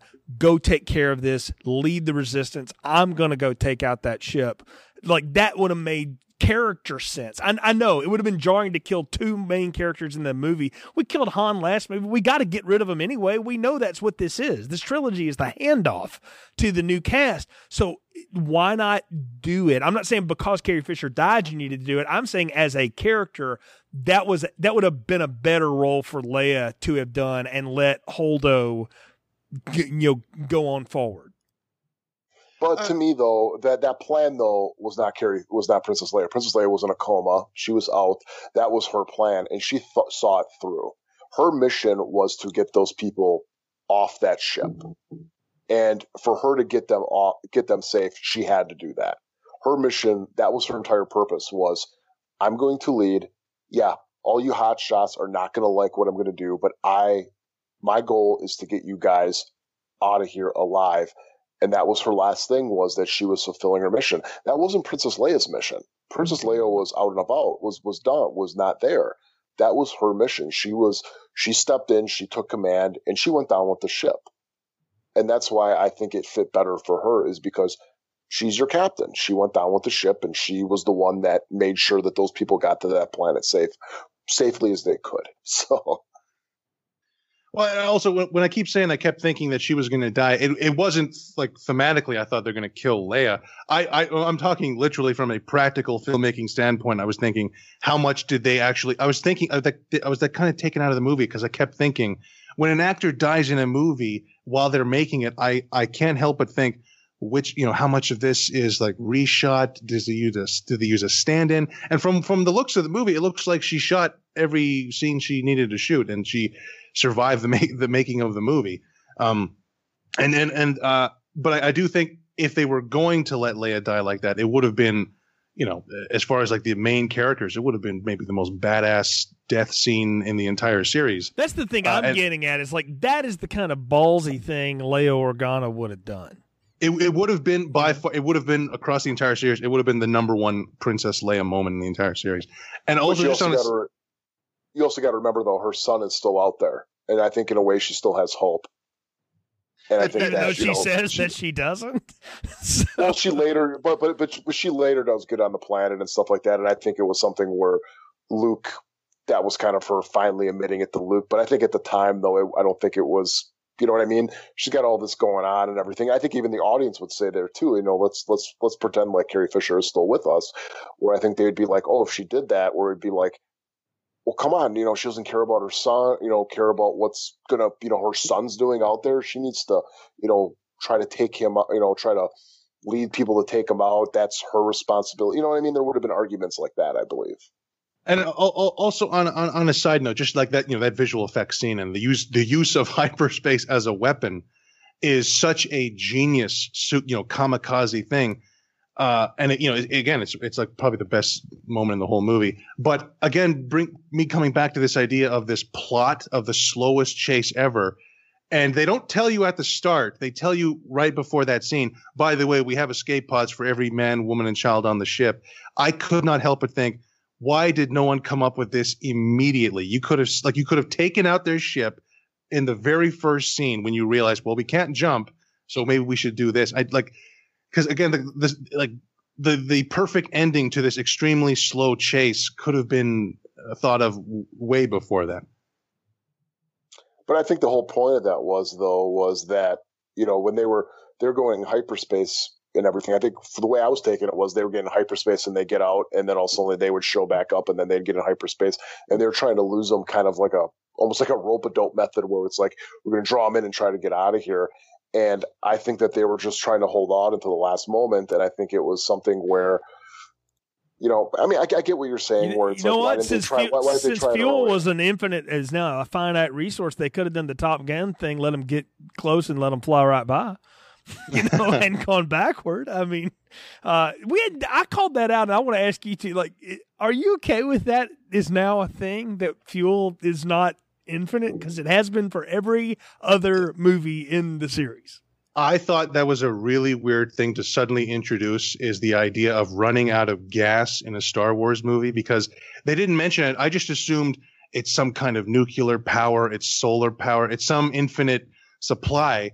So when you introduce the idea of running out of gas, to me that was a lame thing to introduce into a Star Wars movie. Like, that's like bringing it down too I don't know how to describe it. That's way too basic a thing to introduce the idea of we're out of gas. Yeah. I suppose, though, but we've seen stuff like this before, though, in the movies, where like the hyperdrive's down, or we can't do this, or we can't do this, and it's always like the fight against the technology to stay ahead, and just kind of like the little Dutch boy with his finger in the dam. You know what I mean? We're just trying to do every little thing we can. We literally get that in this one with BB-8 and that friggin' X-wing, by the way. Yeah, which BB-8's cute. So, but anyways, but I think that's really what it is that they're trying to just try to, bring in something a little bit different than just being like, oh my God, they blew up the hyperdrive and, we only can use this like 3 more times before it blows or something. I mean, they could have done it 101 different ways as far as that goes. But to me, that was never an issue. I always took it that way. That little rewrite you just did, by the way, makes so much more sense and fits so much more in the way they do. I would have totally I've been arguing about this for a while that I need to be doing like script doctor work in Hollywood because I think pretty much all my ideas are Oscar worthy. I don't know about that, but yeah, you do have good rewrites on this show from time to time. So I want to go back to something that I threw out there because I heard audible reactions to it when I said it. I thought the Kylo Ren Rey team up in Snoke's throne room after he gets cut in half and they go after the Imperial Guards was friggin' awesome. Kurt, you seem to have a different thing on that. I thought it was a little hokey to have. It felt like something more along the lines of Power Rangers, and it's like I couldn't put my finger on it until like this morning. I thought, what is it about this scene I'm not digging? And it's like it hit me. It's like it reminded me of the scene in season 5 of Game of Thrones where Bronn and Jaime fight the Sand Snakes, Oberyn Martell's daughters, which is one of the lamest scenes in the series. And the internet, this is an internet comment I saw, on YouTube that said they each have a different weapon. What is this? Teenage Mutant Ninja Turtles? Like it was silly in a series that was, very grounded. Kurt, you do know that those were the Knights of the Ren, right? And that we had that established that they all had different weapons in the last movie, right? I do, but honestly, if those were if those like just make them lightsabers, I would have liked it more because it was a little hokey. I also, this is on a side note, I don't like the costume design on the stormtroopers and the Knights of Ren. Their outfits are way too shiny, and I don't know if they are cheap, but they look like cheaper than just like the kind of like the more opaque look of the stormtroopers. But with any military thing though, it's like, you ever seen like, military, ceremonies or stuff like that? I'm not saying their uniforms look cheap. I'm just saying that what they wear is not battle fatigue, and that these guys were, yes, they're carrying weapons, but these guys aren't in battle. They're just decorations for this guy. Yes, kind of like the Buckingham Palace guards is what you're saying? Exactly. Then that's what they are, is like, yeah, these guys are soldiers. They're trained and everything like that. But really what it is it's an intimidation level with these guys. You're going to come in there and you got the whole red room and you got guys that are spiked and red and everything like that. Doesn't mean that they're battle ready and stuff like that. It's an intimidation factor when you come into that area. I want to tell you why I liked it so much again, though, and it's not so much that the action was so grand, because it's nothing I haven't seen before. You're right, Kurt. It looks like something out of a Power Rangers, out of 50, 11 of the things I've seen. It is our performers. It's Adam Driver. It's Daisy Ridley. The way they tag team together is really good. And you got to understand, I'm a Buffy fan, right? And an Angel fan. And there's lots of times in those shows where they get two people together who have to, do the enemy, my enemy is my friend thing and tag team and fight a lot. And it's always awesome. And it's awesome because the characters and the performers are working off of all the chemistry they've got together, the yin and yang of it. And It's like Stone Cold teaming up with the Undertaker. There you go. Like Thank you. Like, yes, it's great. It is that. It's that. Or to hurt your soul, Nick. It's Sanaa Lathan and the Predator taking on the aliens. That's what it is. I is get low. that. But it's the same construct. But again, and that's a bad version of it. The performers carried on, and I gotta say that scene when we get the Rey's parents revealed or something, I actually am going to credit Rian Johnson for doing the not obvious, for saying they were nobodies and you know it. And Kylo Ren is telling her, you're nothing. You don't matter in any of this, but you matter to me. And the way he says it, it's like, I don't think he's lying. I think he's being honest. I think he's earnest. I really, really loved that at the end. I thought it was a great, and then when they have the force pull off to break the lightsaber, that was friggin' awesome. The idea of Rey's parents, being nobody, and she is just, a random civilian, totally random person, kind of like what Han Solo was, just another person. I would have been fine with that if they just said that in the first movie and said she really is nobody. But it felt like they were building up that her parents were going to be a big deal, and to have the payoff be no, they weren't a big deal. and we should have just not. Can I tell you? I think JJ probably thought they should be, and I think Rian Johnson said, I can really do what I want. All right, F that. Oh yeah, I exactly. Really think that's what he did. Yeah. Exactly but who's to say? But who's to say though that is true? You know what I mean? It could be Kylo Ren playing something. Guys, we got to remember Rian Johnson is the guy that gave us Ozymandias on Breaking Bad. Talk about deconstructing things. I mean, that's for sure. That is his MO. But here's the thing, though, is like I think that was something that J.J. Abrams probably should have done. I think if it would have been better if it would have just shown like she was sold off for essentially what it sounded like drug money, you know what I mean, for her parents. And I think that would have been better. But really, I mean, that was always one of the things like people were complaining about The Force Awakens. Like, oh, wait, we're going to find out she's Luke Skywalker's daughter. Oh, wait till he finds out it's Han Solo and Leia's other daughter.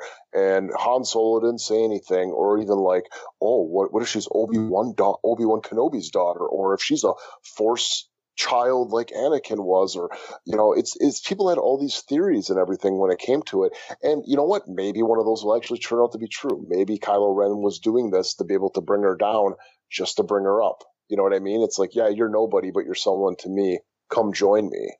You know what I mean? Kind of a way to be like, you know what I mean? You bring someone down to prop them back up in a way. So maybe it does turn out to be something different.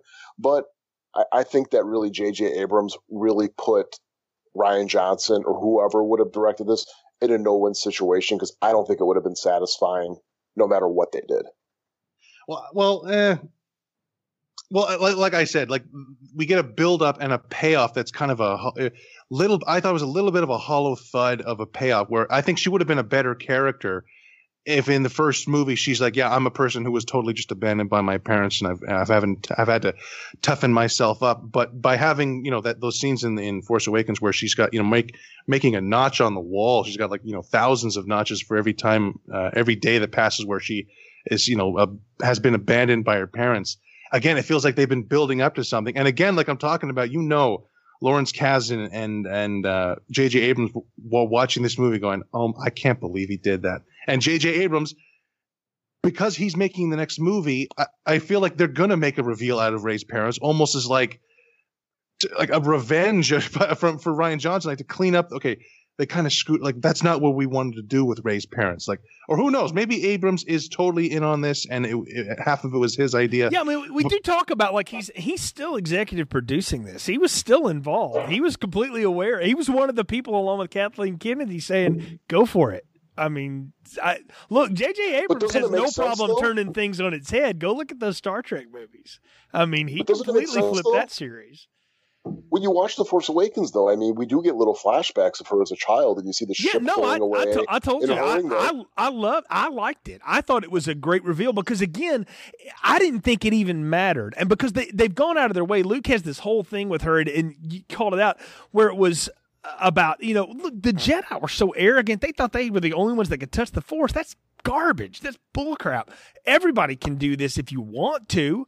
And even when Yoda burns down the tree of life or whatever the hell, they're in the middle of it with him. He's like, this should have ended a long time ago. Did you ever read those? Page turners, they were not. I mean, that's just a great line, and I love the fact that they got the actual puppet again, too. But the point is that you got to, I like that they completely say, no, she was a nobody. But the point was, so Kylo Ren could say, but you're not a nobody to me, damn it.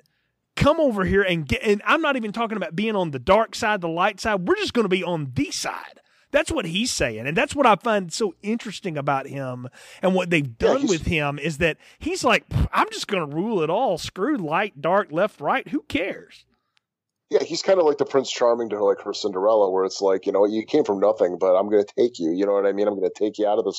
But no, I do like that she came from nothing. I mean, thank you for not making this universe smaller like Lucas did in all those prequels, where it was just like everybody's related, everybody lives on the same block, even though we're in the vastness of space. It's, like I said, it's like if it would have been something where it was Luke Skywalker's, well, why did he abandon her? Or Han Solo, why didn't he recognize her? It's like, why needlessly shrink down the universe? But that's what it is. I think it's just, it's today. You know what I mean? She's not from royalty. She's a nobody. I'm hearing what you're saying, Kurt, by the way, too. Not because you haven't, but I'm hearing what you're saying, Kurt. I get it. It is another jar in this because we were set up to think it was going to be so much more. But again, the theme of this movie is that those expectations will just fool you every time. And I will say, I was actually relieved that she wasn't, Luke's daughter, because that would mean you have to introduce Luke's wife. I was relieved that she wasn't Han Solo's daughter, but I did think, like, I'm relieved that, like, it's actually a very nice piece of character detail that she is just someone who her parents are just kind of monsters that literally just abandon her, and that absolutely makes her a better character. It might make Force Awakens a little bit better next time I watch it. But I'm just saying, like they were building up to a reveal, and the reveal, while the information made the character better, I thought it was a little bit of like, really, that's it? Because that's something that could have been settled in the first movie, without a reveal. Just like say, I was abandoned.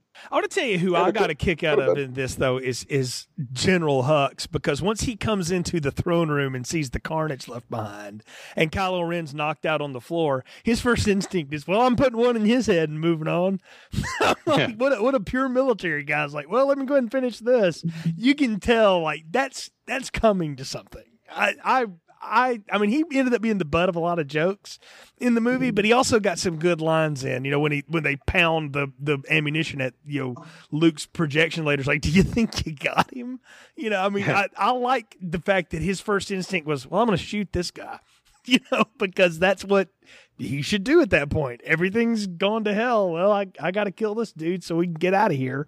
I did get a kick out of that, and I thought he had a good moment. But what did y'all make of that? The way that he gets put to his knees pretty quick too by Kylo Ren. He's like, "Excuse me, the Supreme Leader's dead." I thought it was that was one thing I liked about from the stories, the way they handled Hux and Domhnall Gleeson, because like I said about Force Awakens, if I had to pick one thing that, like, the one thing I thought sucked, it was Hux. I think Domhnall Gleeson is actually an excellent actor. Watch About Time or The Revenant. He's a terrific actor. But I thought he was terrible in The Force Awakens. It was so over the top and campy. So I like that they went forward with that and just made him a joke in this movie. I thought that was refreshing. And I thought it was genuinely satisfying to see Kylo Ren just assert control.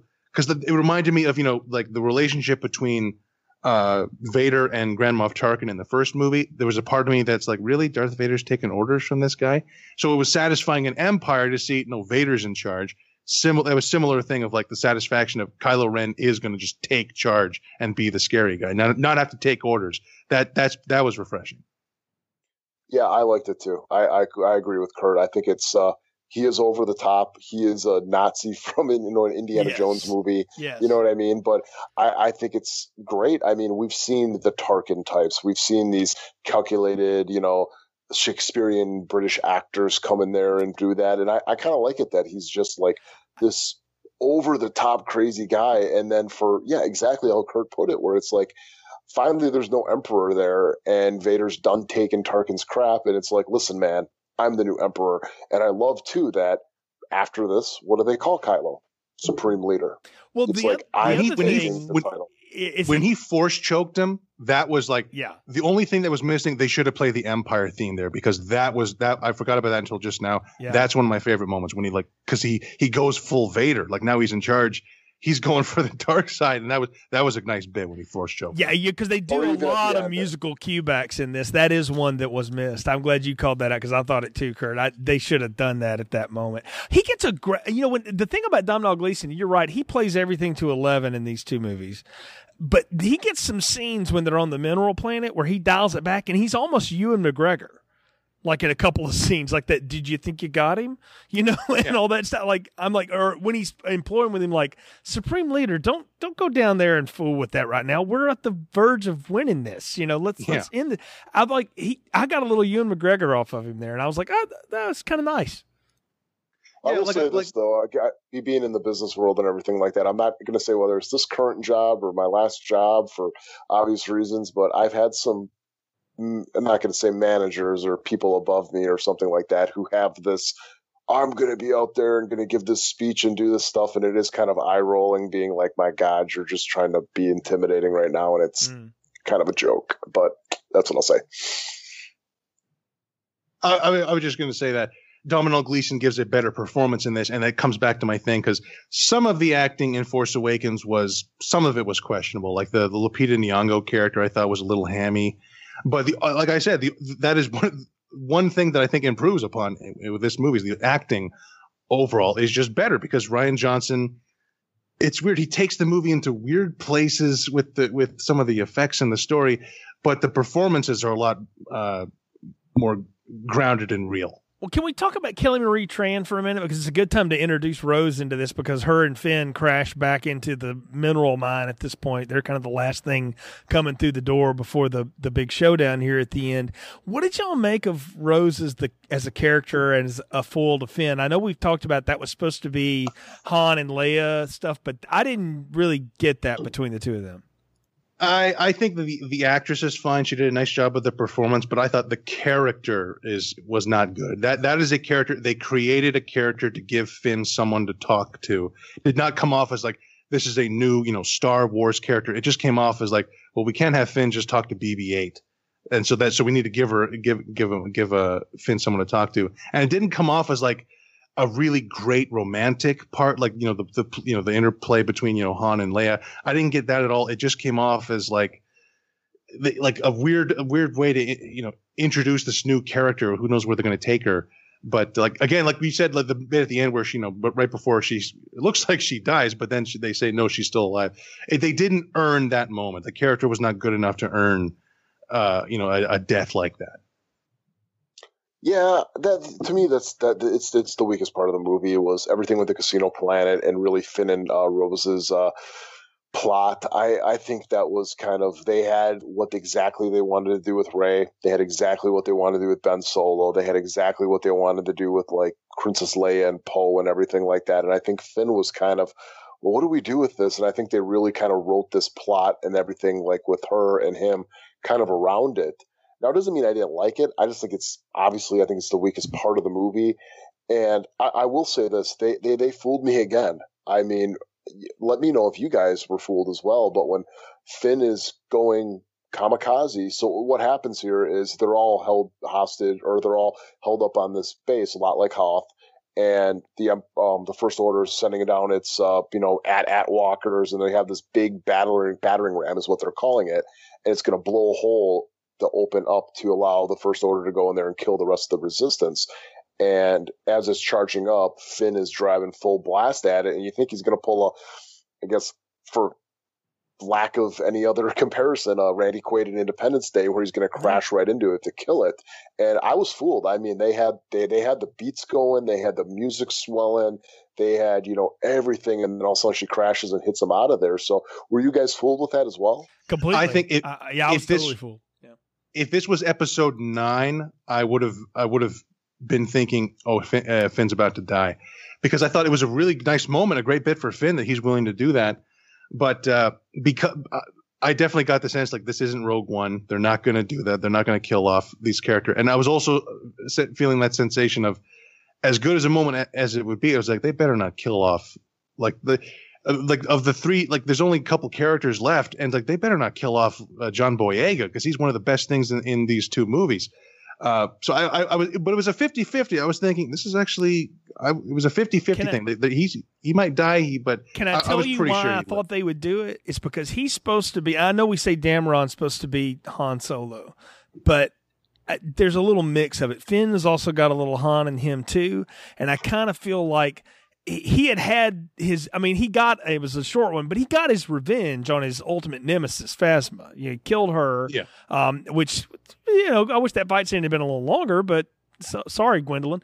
But anyway, we get that. I thought he's like Han Solo, or like Harrison Ford always talked about Han Solo at the end of Empire Strikes Back. He ain't got no mama, he ain't got no papa, he ain't nobody. He should go down doing something heroic. And I'm like, you know what? I would have liked it. I mean, again, if a movie's going to be a game changer, and this one purports to be that would have been a real game changer to blow away one of our new 3 main characters here, which we really have 4. But, I mean, to take him out would have been bold. Now, they didn't do it. And I'm going to tell you, though, I hate the clunky line that Rose has to lay at him. He said, we're not going to win by killing what we hate. We're going to win saving what we love. Smooch, let me pass out. I was like, oh, that was a friggin' Hallmark card line. That was awful. Because there is a war going on. They're literally shooting at us. I think guns might be in order. Things. Yes, your vice admiral just killed about 1 million people. All right, you are going to kill people you hate. That is so. Again, so Hallmark. I just like that. That didn't fit the tone at all. I hated it. I mean, I'm glad he's alive because I like John Boyega and I like the Finn character. But I hated that she couldn't have just said like, "No, we got to live to fight another day. We need you." Like that would have been cheesy, but at least it would have been better than what she said to him. I also think it's odd that nobody does the sacrifice. When she knocked him out of the way, I thought they're doing a bait and switch. She's going to drive into the thing and sacrifice herself. That would have made sense. Then nobody does it. Yeah, if she would have done it, that would have been, again, a full arc of that character because who the hell is she? The think pieces, though, that would have happened with that, guys, come on. That would have been a disaster. I don't care if I'm PC or not. Having the only Asian character do a kamikaze thing into there. There would be so many. No, yeah, but I'm not trying to be funny. I thought about it like that. Yes. Oh my God. I can just see all the freaking movie websites writing think pieces of just no, you couldn't have done that in that nowadays. You know what? I did not think of it like that, but you're right. That's probably why it didn't happen. But I didn't need. If she had just done the act and he survives and we don't get the cheese line, I would have probably just passed it off and be like, okay, well, good, Finn lived. That's fine. But I think the reason they included that line was you really look at like Kylo Ren and Ben Solo, and what is his motivation? It's just hate. He hates it all. And I think that's kind of what it is, where it's like she's I disagree with that, Nick. I don't think he does. Because, I mean, Rey calls out, like, why did you hate your father so much? And he's like, I didn't hate him. He was like, I just am not going to stand for the way things were. I think Kylo Ren is a complete revolutionary. I think his idea is I am not going to be what my parents and all the previous wanted to be. Yeah, he hates the establishment. Yeah. Yes, and I think me and you have had conversations like that with politics, where it's just like, my God, just tear it all up. My God, it's both sides are just poison, and it's just like and that's what it is. And I think that's kind of what Kylo Ren's character does basically represent, is kind of that new age political thing where it's like, yeah, you got your side over here and your side over here, and they're always fighting. And guess what? They're both wrong. They're both morons. They both need to go away. And that was, I guess, another part of the movie, though, I really, really liked. I'm like, thank you for doing something, having a character here that's just different. I want to talk about a visual thing that I haven't called out much about the visuals in this movie, but I really liked the fact that like the salt turned red when you walked on it, even though that gives away a big tell later and stuff. But the speeder things, the skidders going along with this red, all that red dust flying behind them, I did think that looked really cool. That was gorgeous. Looked amazing. And that was such a great way for them to bring in basically the elements of, let's say hard R-rated, like Saving Private Ryan war movies, without it being blood. Because at the end, with all the red everywhere, that's what they were getting at, was like, you know what I mean? This is like the spoils of war, where it's just a death and destruction without basically causing the movie to be rated R. Kurt? Well, no, I mean, you said it. It was, I thought, just on a level. The idea of underneath all this white is red. It was just a good visual. Although I kept thinking, I kept thinking the battle was going to be a lot longer and like going all over the place. And I thought, God, that's got to be a pain in the ass to keep up the continuity of the dust that's being blown up. Probably why it wasn't longer. Honestly, the animation of that is fascinating. And I thought that looked really good. It was neat. There was a lot of tension, and we do get Poe has a full circle where he realizes, no, you know what? Another balls out to the wall mission. That no, we can't keep taking losses like this. We got to turn back. Too bad he figured that out when there's like 12 people left. But whatever. I mean, he finally learned. So I guess it takes things to get to that. But we get Luke showing up, and we've talked enough about him and Leia's scene or whatever. I'm going to tell y'all, I hate to sound pompous in this. At no time did I think that was really him. And I want to tell you, there's 3 things that said it to me. All right? Because we'd already set aside that you can force project yourself into places with the Ren and Kylo conversations, the force texting and FaceTiming or whatever we want to call that, force FaceTime. And he looked different. I mean, he looked like what Kylo Ren would have last saw him as, and we had seen enough of Luke to know he didn't stop at the great clips on his way over to get ready for this. All right, so and when Kylo Ren slides his foot on that salt and the red happens, and in the first turn, Luke turns around and moves his foot, and it's white underneath him. I'm like, I think it would have been cooler if Kylo Ren would have been like, hold on a minute, and figured it out then, because I knew then I was like, he ain't there. I thought I did when he showed up. Actually, when he showed up and he took his hood off and he had brown hair, what I was thinking was, this is the shittiest continuity error in the history of film. Like they must have filmed this first, or this is the worst reshooting. But I think it was. I can't remember. I think it was when they started firing at him. This whole set piece is like next to the hyperspace jump. This is probably the next the best thing in the movie. This is where my heart did start to get racing. Thinking this is going to be badass. That's why my heart got racing, because I thought Luke is here and he is going to use the Force in a way we've never seen. I thought he was going to literally just push his hand out and every single walker was going to just fall over. I was really thinking some really insane stuff was going to happen, and I thought it was gorgeous when they fired on him and he steps aside and he's totally unharmed. And that was a gorgeous bit where he just kind of just brushes his shoulder off as though like that's all you did. I thought that was hilarious. That was one of my favorite. That was the Luke Skywalker I knew. He wasn't exactly that cocky, but I thought that was funny. But at the same time, I thought it's pretty cool that he wasn't there. But the fact that he dies and that he's never going to be there, it's like that to me was pretty anticlimactic. Like that's how you're going to kill Luke. It's like that's his big send off goes out in peace instead of going out in conflict. Yeah, it's like I thought. Well, first of all, I would say what Luke doesn't have to die, does he? It's like I keep thinking. I thought this movie was going to end like Luke is finally going to hop in that X-wing. That's another thing. I thought here comes the X-wing and he's going to start taking out walkers by himself, and that didn't happen. So it was a combination of it was really cool, the astral projection. But when I think of what they could have done, like I thought they were going to do another Darth Vader Rogue One thing where it's like you're going to see like a Sith or a Jedi, you're going to see them tear shit up, and that doesn't happen. It was a nice character moment, but I thought that's a little anticlimactic. But I called you Luke there for a second, but Kurt. Again, though, this isn't Luke's story. Luke's story's done. Luke's story was done with Return of the Jedi.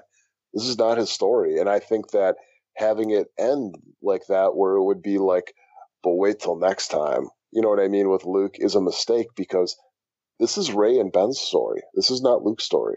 What do we know about these old Jedi when they go down, too? Obi-Wan Kenobi doesn't get much of a fight at the end because he knows my purpose here is to be a distraction and die. Yoda knows it's time for me to go. You got to go do your own thing. So he withers away. And I think Luke is a combination of exactly those two things. I'm going to let, he even gets the same line, like, strike me down in anger, I'll be with you forever, just like your father, which Snoke had called out earlier. It's like, obviously that splits you in half. And then he gets to go out the way he wanted. And Rey talks about that. It's like he wasn't, upset. It was peace. It was purpose. It was like, I've done everything I need to do. I need to go. I think you're exactly right, Nick. This isn't Luke's story anymore. And I know there's a lot of people out there that are, 34 years and all I got to see Luke Skywalker do was milk a space alien and, force project himself. But it makes total sense. That's how these old Jedi go down. And he got to go down the way he wanted to. The three we've seen go down in their own terms got to do it exactly how they wanted it. And I thought it made sense. Perfect. I mean, he went down on his own terms. I mean, what else would have anybody wanted? Would it have been like, I want to see him get killed by Kylo Ren in a lightsaber battle, actually get chopped in half? Did you want to see him, ride off into the sunset, never to be seen again? To me, this is the most logical conclusion for him, was he saved his sister. He saved his, the rest of the resistance. And he also realizes he drops the line, I'm not going to be the last Jedi. And he's not just talking about Rey. He's talking about the Force is unleashed, to borrow a video game line. Yeah. And I think it's just a perfect ending for him, where it's just like, I saved him. The future is not in my hands. I tried that. It didn't work out. It's because I followed the ways of the old. We're going to let everything kind of go out the way it is. And he basically stepped aside as he should. And that's what I think. I think there's a lot of people are they had all these ideas in their head of what they wanted. They wanted badass Luke Skywalker coming in there battling Snoke and, shooting Force lightning and him and his green lightsaber, projecting it back. And it's like, we've already had that. We've already had that, people. How much more of the same stuff do we need? That was everybody's complaint about The Force Awakens. It's the same thing again. We've already got this Death Star 3, this and that. And it's like, finally now it's like, you know what? You guys were kind of right. We're going to do something completely different. Now everybody's like, but no, I want it all back. And it's like, oh my God, there's no pleasing anybody anymore. And like, I will say, the way Luke goes out and everything he does dramatically was actually it was very well done. It was well written.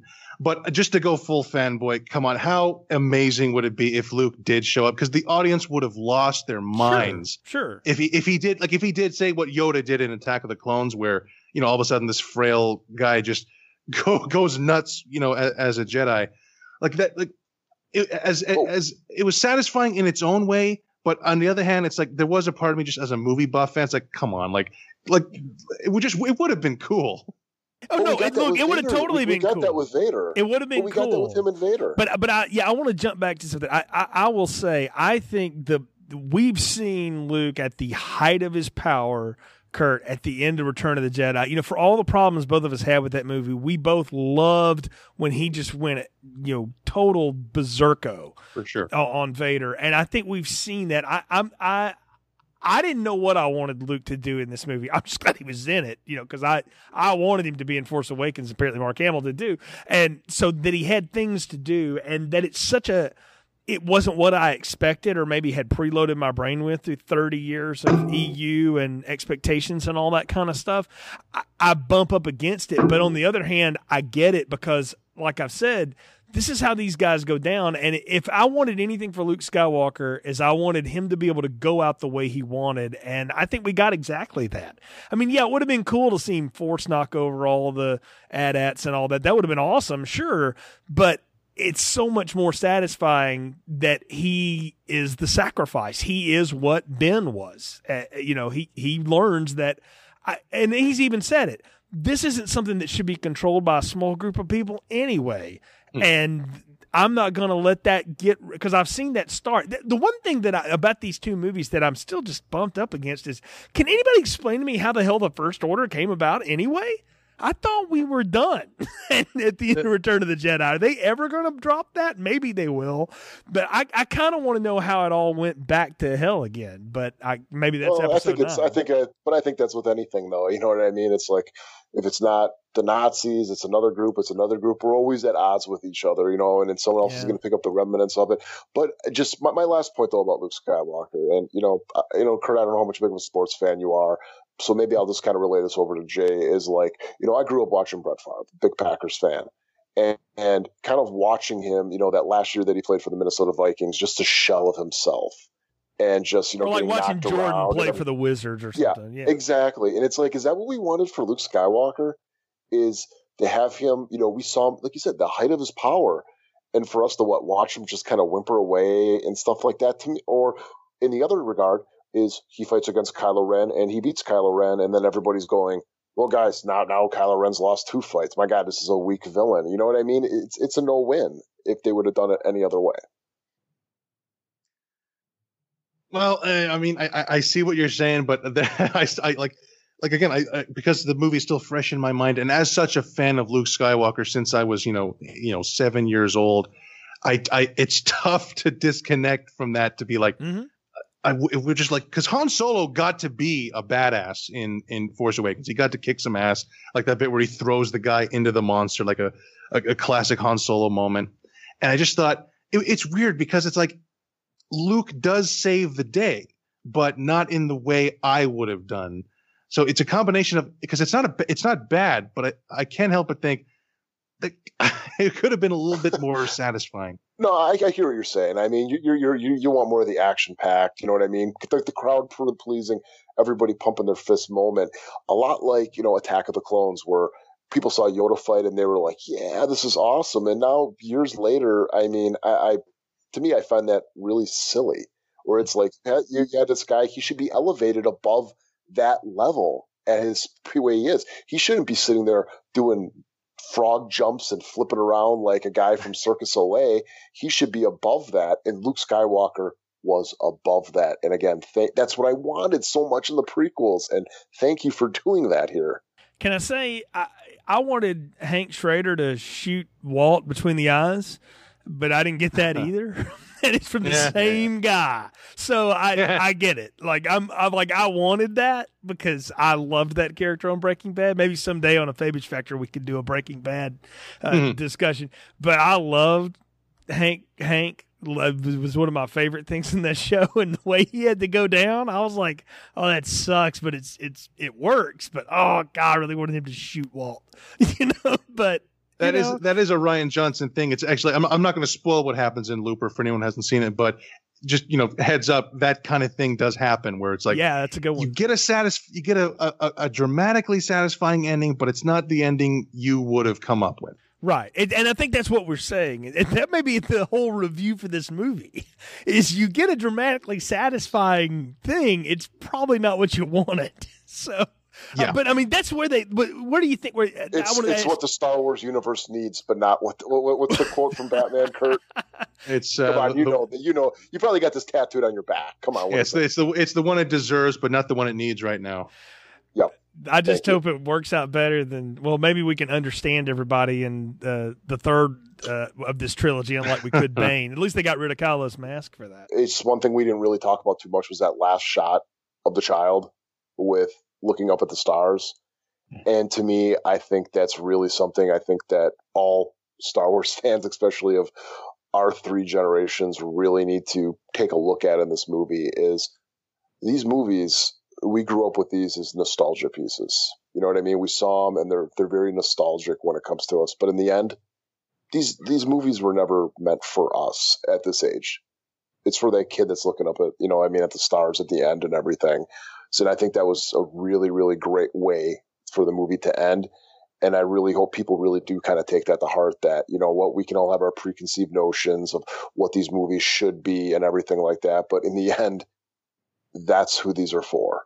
And I just really, really am thankful that they ended with that. And I really think that's what that meant. So very, very quickly, I want to say that 100% that is what Rian Johnson was doing. He was showing a kid looking up at the stars, like that's what, Star Wars is, kids looking. It is a gorgeous moment. However, my problem with it is that, a little, dirty little small boy who's a slave with force powers, it's like I just immediately thought of Anakin Skywalker and Phantom Menace, and I thought that's a weird choice. Like you're evoking the worst Star Wars movie as the thing to send the audience out on. But I did see the message there. I'm just saying, for me personally, I thought I'm thinking about Phantom Menace as I'm walking out of this new Star Wars movie. And I thought that's the last thing I should be thinking about. But I see what you're saying. Yeah. Well, guys, I think we're at the point of the podcast where it's time to give final thoughts, recommendations, popcorn ratings. So, Kurt, Nick, what are yours for Star Wars Episode 8, The Last Jedi? Kurt? Okay, I will say just before I get to what I had prepared, this conversation has elevated the movie somewhat. I will also, but however, on the other hand, I will say all of our favorite parts in the movie, the stuff that we say that was really good, probably only adds up to 20 minutes of screen time, which brings me to because it hurts a little a bit, this movie, because this was the first time I came out of a Star Wars movie and I wasn't over the moon about it. And what I mean is, the first Star Wars movie I saw was the special editions in 1997. I was over the moon. I was, 11 years old, but, Phantom Menace blew me away at the time. Same with Attack of the Clones and Revenge of the Sith, Force Awakens, and Rogue One last year. And each of those times, whatever age I was, I just came out beaming, huge smile on my face, thinking it was great, particularly Rogue One, which had, that was the first, literally the first and only time an audience applauded, where I saw an audience applaud after the movie was over. And when I came out of The Last Jedi, I was feeling a little confused, just thinking, that's it? All this time to make a new Star Wars movie, and this is what they chose to do? Like, there's more on the way. It's not the same kind of, like, where it's like, well, and nothing else will follow. But And it's like, at this point, I think I'm just kind of settled on thinking this was not a very good movie. Great parts, like the acting was across the board, especially Carrie Fisher, who was very good, way better than she was in Force Awakens. Mark Hamill and Oscar Isaac were great. The dialogue in and of itself was good. The effects were solid. But like I said, I found the overall story in this movie to be the dullest of the series. Like Finn's entire story, search for a guy to unlock a door, that doesn't end up going anywhere. Like they unlock that door, turns out that didn't matter. They get arrested right after. I didn't feel the chemistry between the characters the same ways in The Force Awakens, mostly because they were separated in this movie. But unlike when they did that in Empire Strikes Back, I didn't care about the new character relationships. I kind of I'm heads or tails on this, but I overall I would say I think the movie wastes an opportunity to bring back Luke Skywalker, because he really does just kind of stand around on an island for 2.5 hours, and then die, as opposed to how the movie Force Awakens handled Han Solo. And this is something we didn't touch on this really at all, but I thought the endless parade of cuddly CGI creatures was stupid, felt out of place, out of sync with what J.J. Abrams did in the last movie with all the practical stuff. I didn't really care for any of the new Star Wars stuff Rian Johnson created, and thought a lot of it, like that weird mirror dream scene, came off as like pretentious and weird, where she's snapping her fingers. Like she snapped her fingers like 3 times. Like I get it. It's a reflection. And overall, apart from a few moments in the movie, like the opening battle, which was great, that light speed kamikaze, Luke showing up at the end, I thought this movie lacked the big memorable moments. It didn't like that unbelievable rush I got with the final act of Rogue One and through the entire battle, and Darth Vader's scene, or the emotional impact in Force Awakens when Han Solo died. I just didn't feel that in this movie.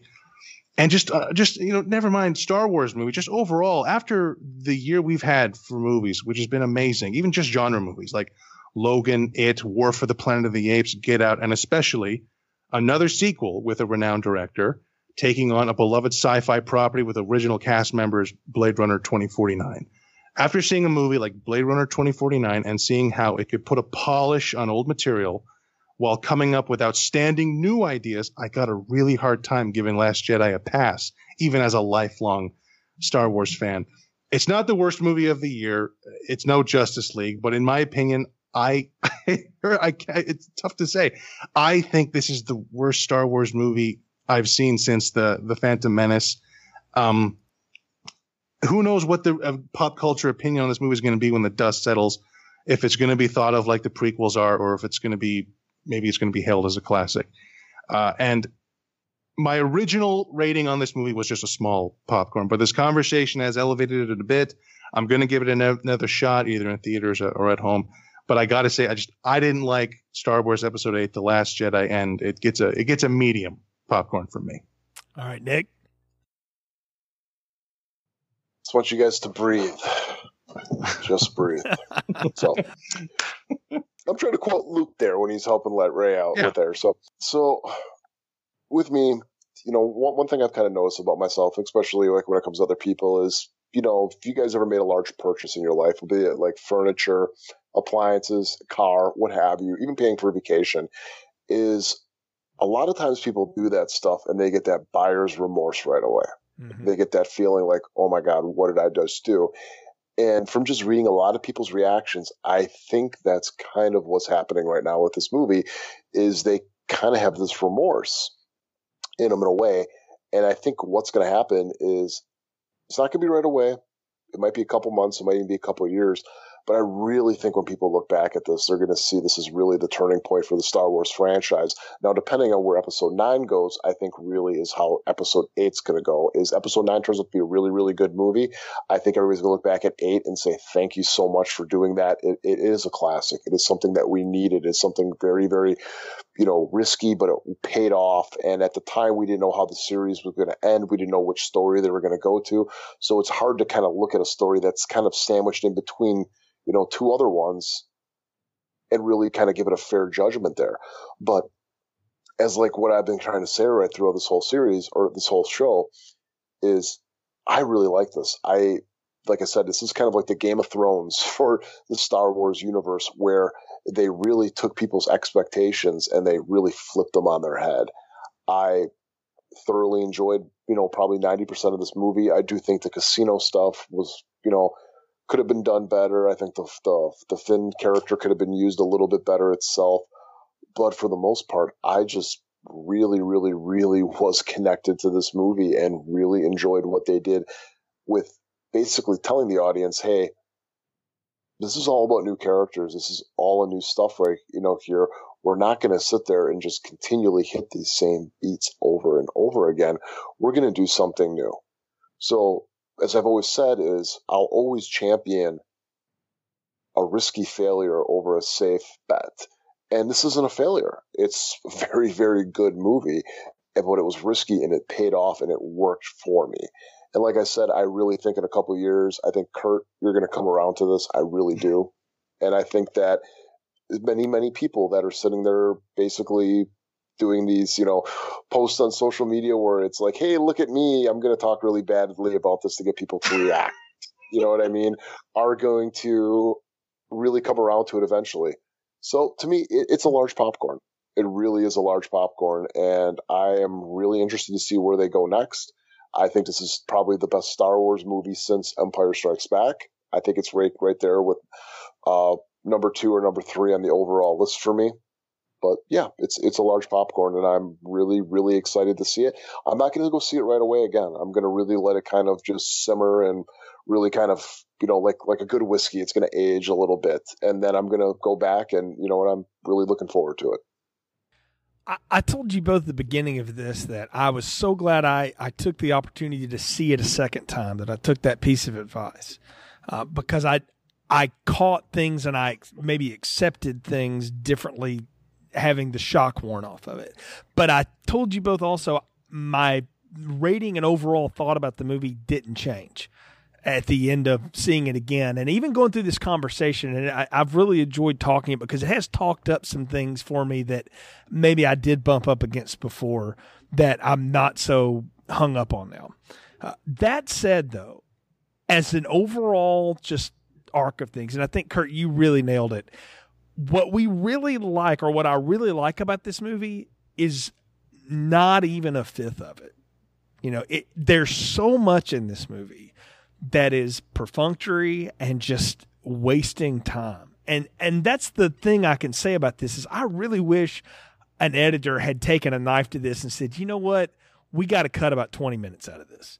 If they could have trimmed this just a little bit, and I can't even get into now what you could trim out. Probably the whole Finn thing, sadly enough. You'd have to really slim that down a lot, the whole casino thing and the breakout and all that mess, and you'd lose Benicio del Toro basically playing Space Finster from Usual Suspects. But if you trim that down, maybe it'd flow a little better. It's the fact that it takes so darn long to get to thematically satisfying things and dramatically satisfying things that maybe I didn't want or didn't know I wanted, but I get why they're doing it.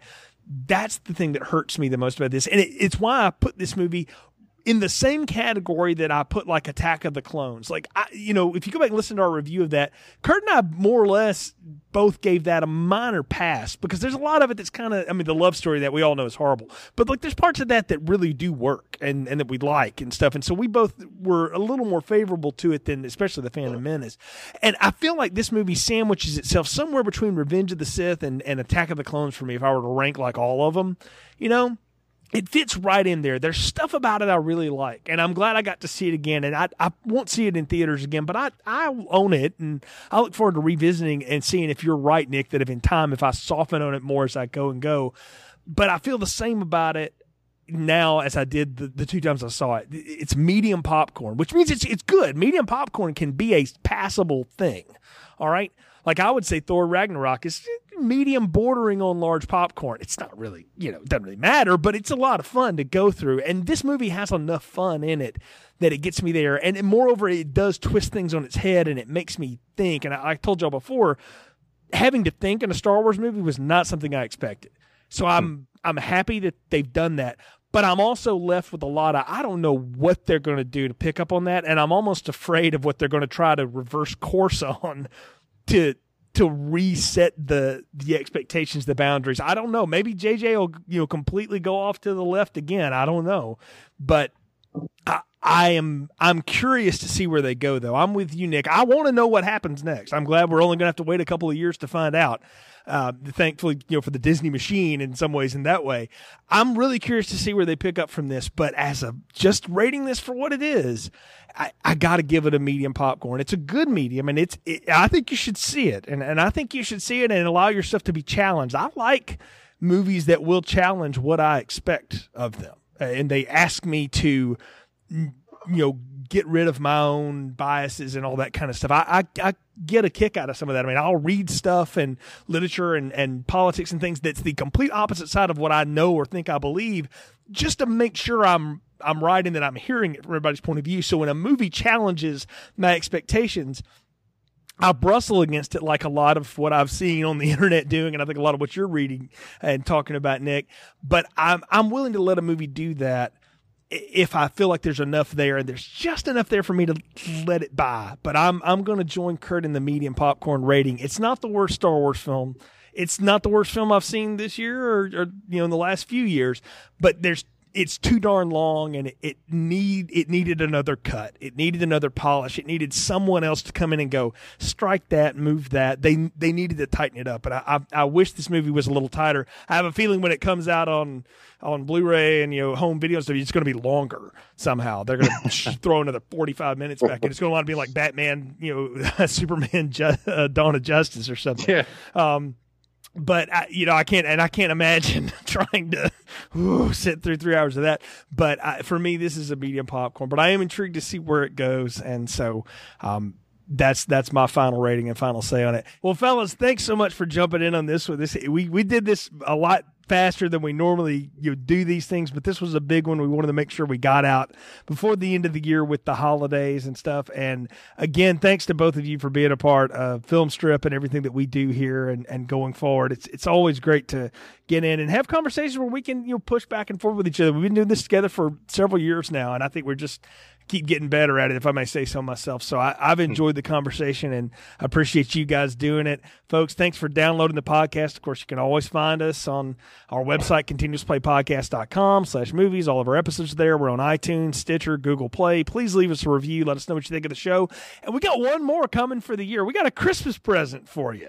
Me and Brian and Ron did the Ben Affleck classic, reindeer games, because we always do some annual holiday garbage. So that will show up on your feed probably not New Year's Eve, probably Christmas Eve, maybe Christmas Day. We'll try to get you an early present out there for one more podcast for the year before we come back in 2018 with what is shaping up to be a real exciting slate of stuff. We got a lot of things in the plans and in the works, and I can't wait to get to it and talk about that with you guys. Of course, Kurt, you'll be back with more Fabish Factor as different things come around. You've kind of become our Marvel and DC genre arm of the podcast, and I'm fine with that. So sure, yeah, happy to be it. Yeah. So and of course, more things. And like I say, I teased it out there. We probably need to go back and talk about Game of Thrones at some point, fellas, before it's over. So we're a couple seasons behind here at this point, but we may get back to that eventually. Of course, you can also find the new Angel retrospective Brian and I have launched on the Art of Slaying feed. Path to Redemption is the name of that. We're going through the Angel series, doing something a little different with that, kind of doing block episodes, so check that out as well.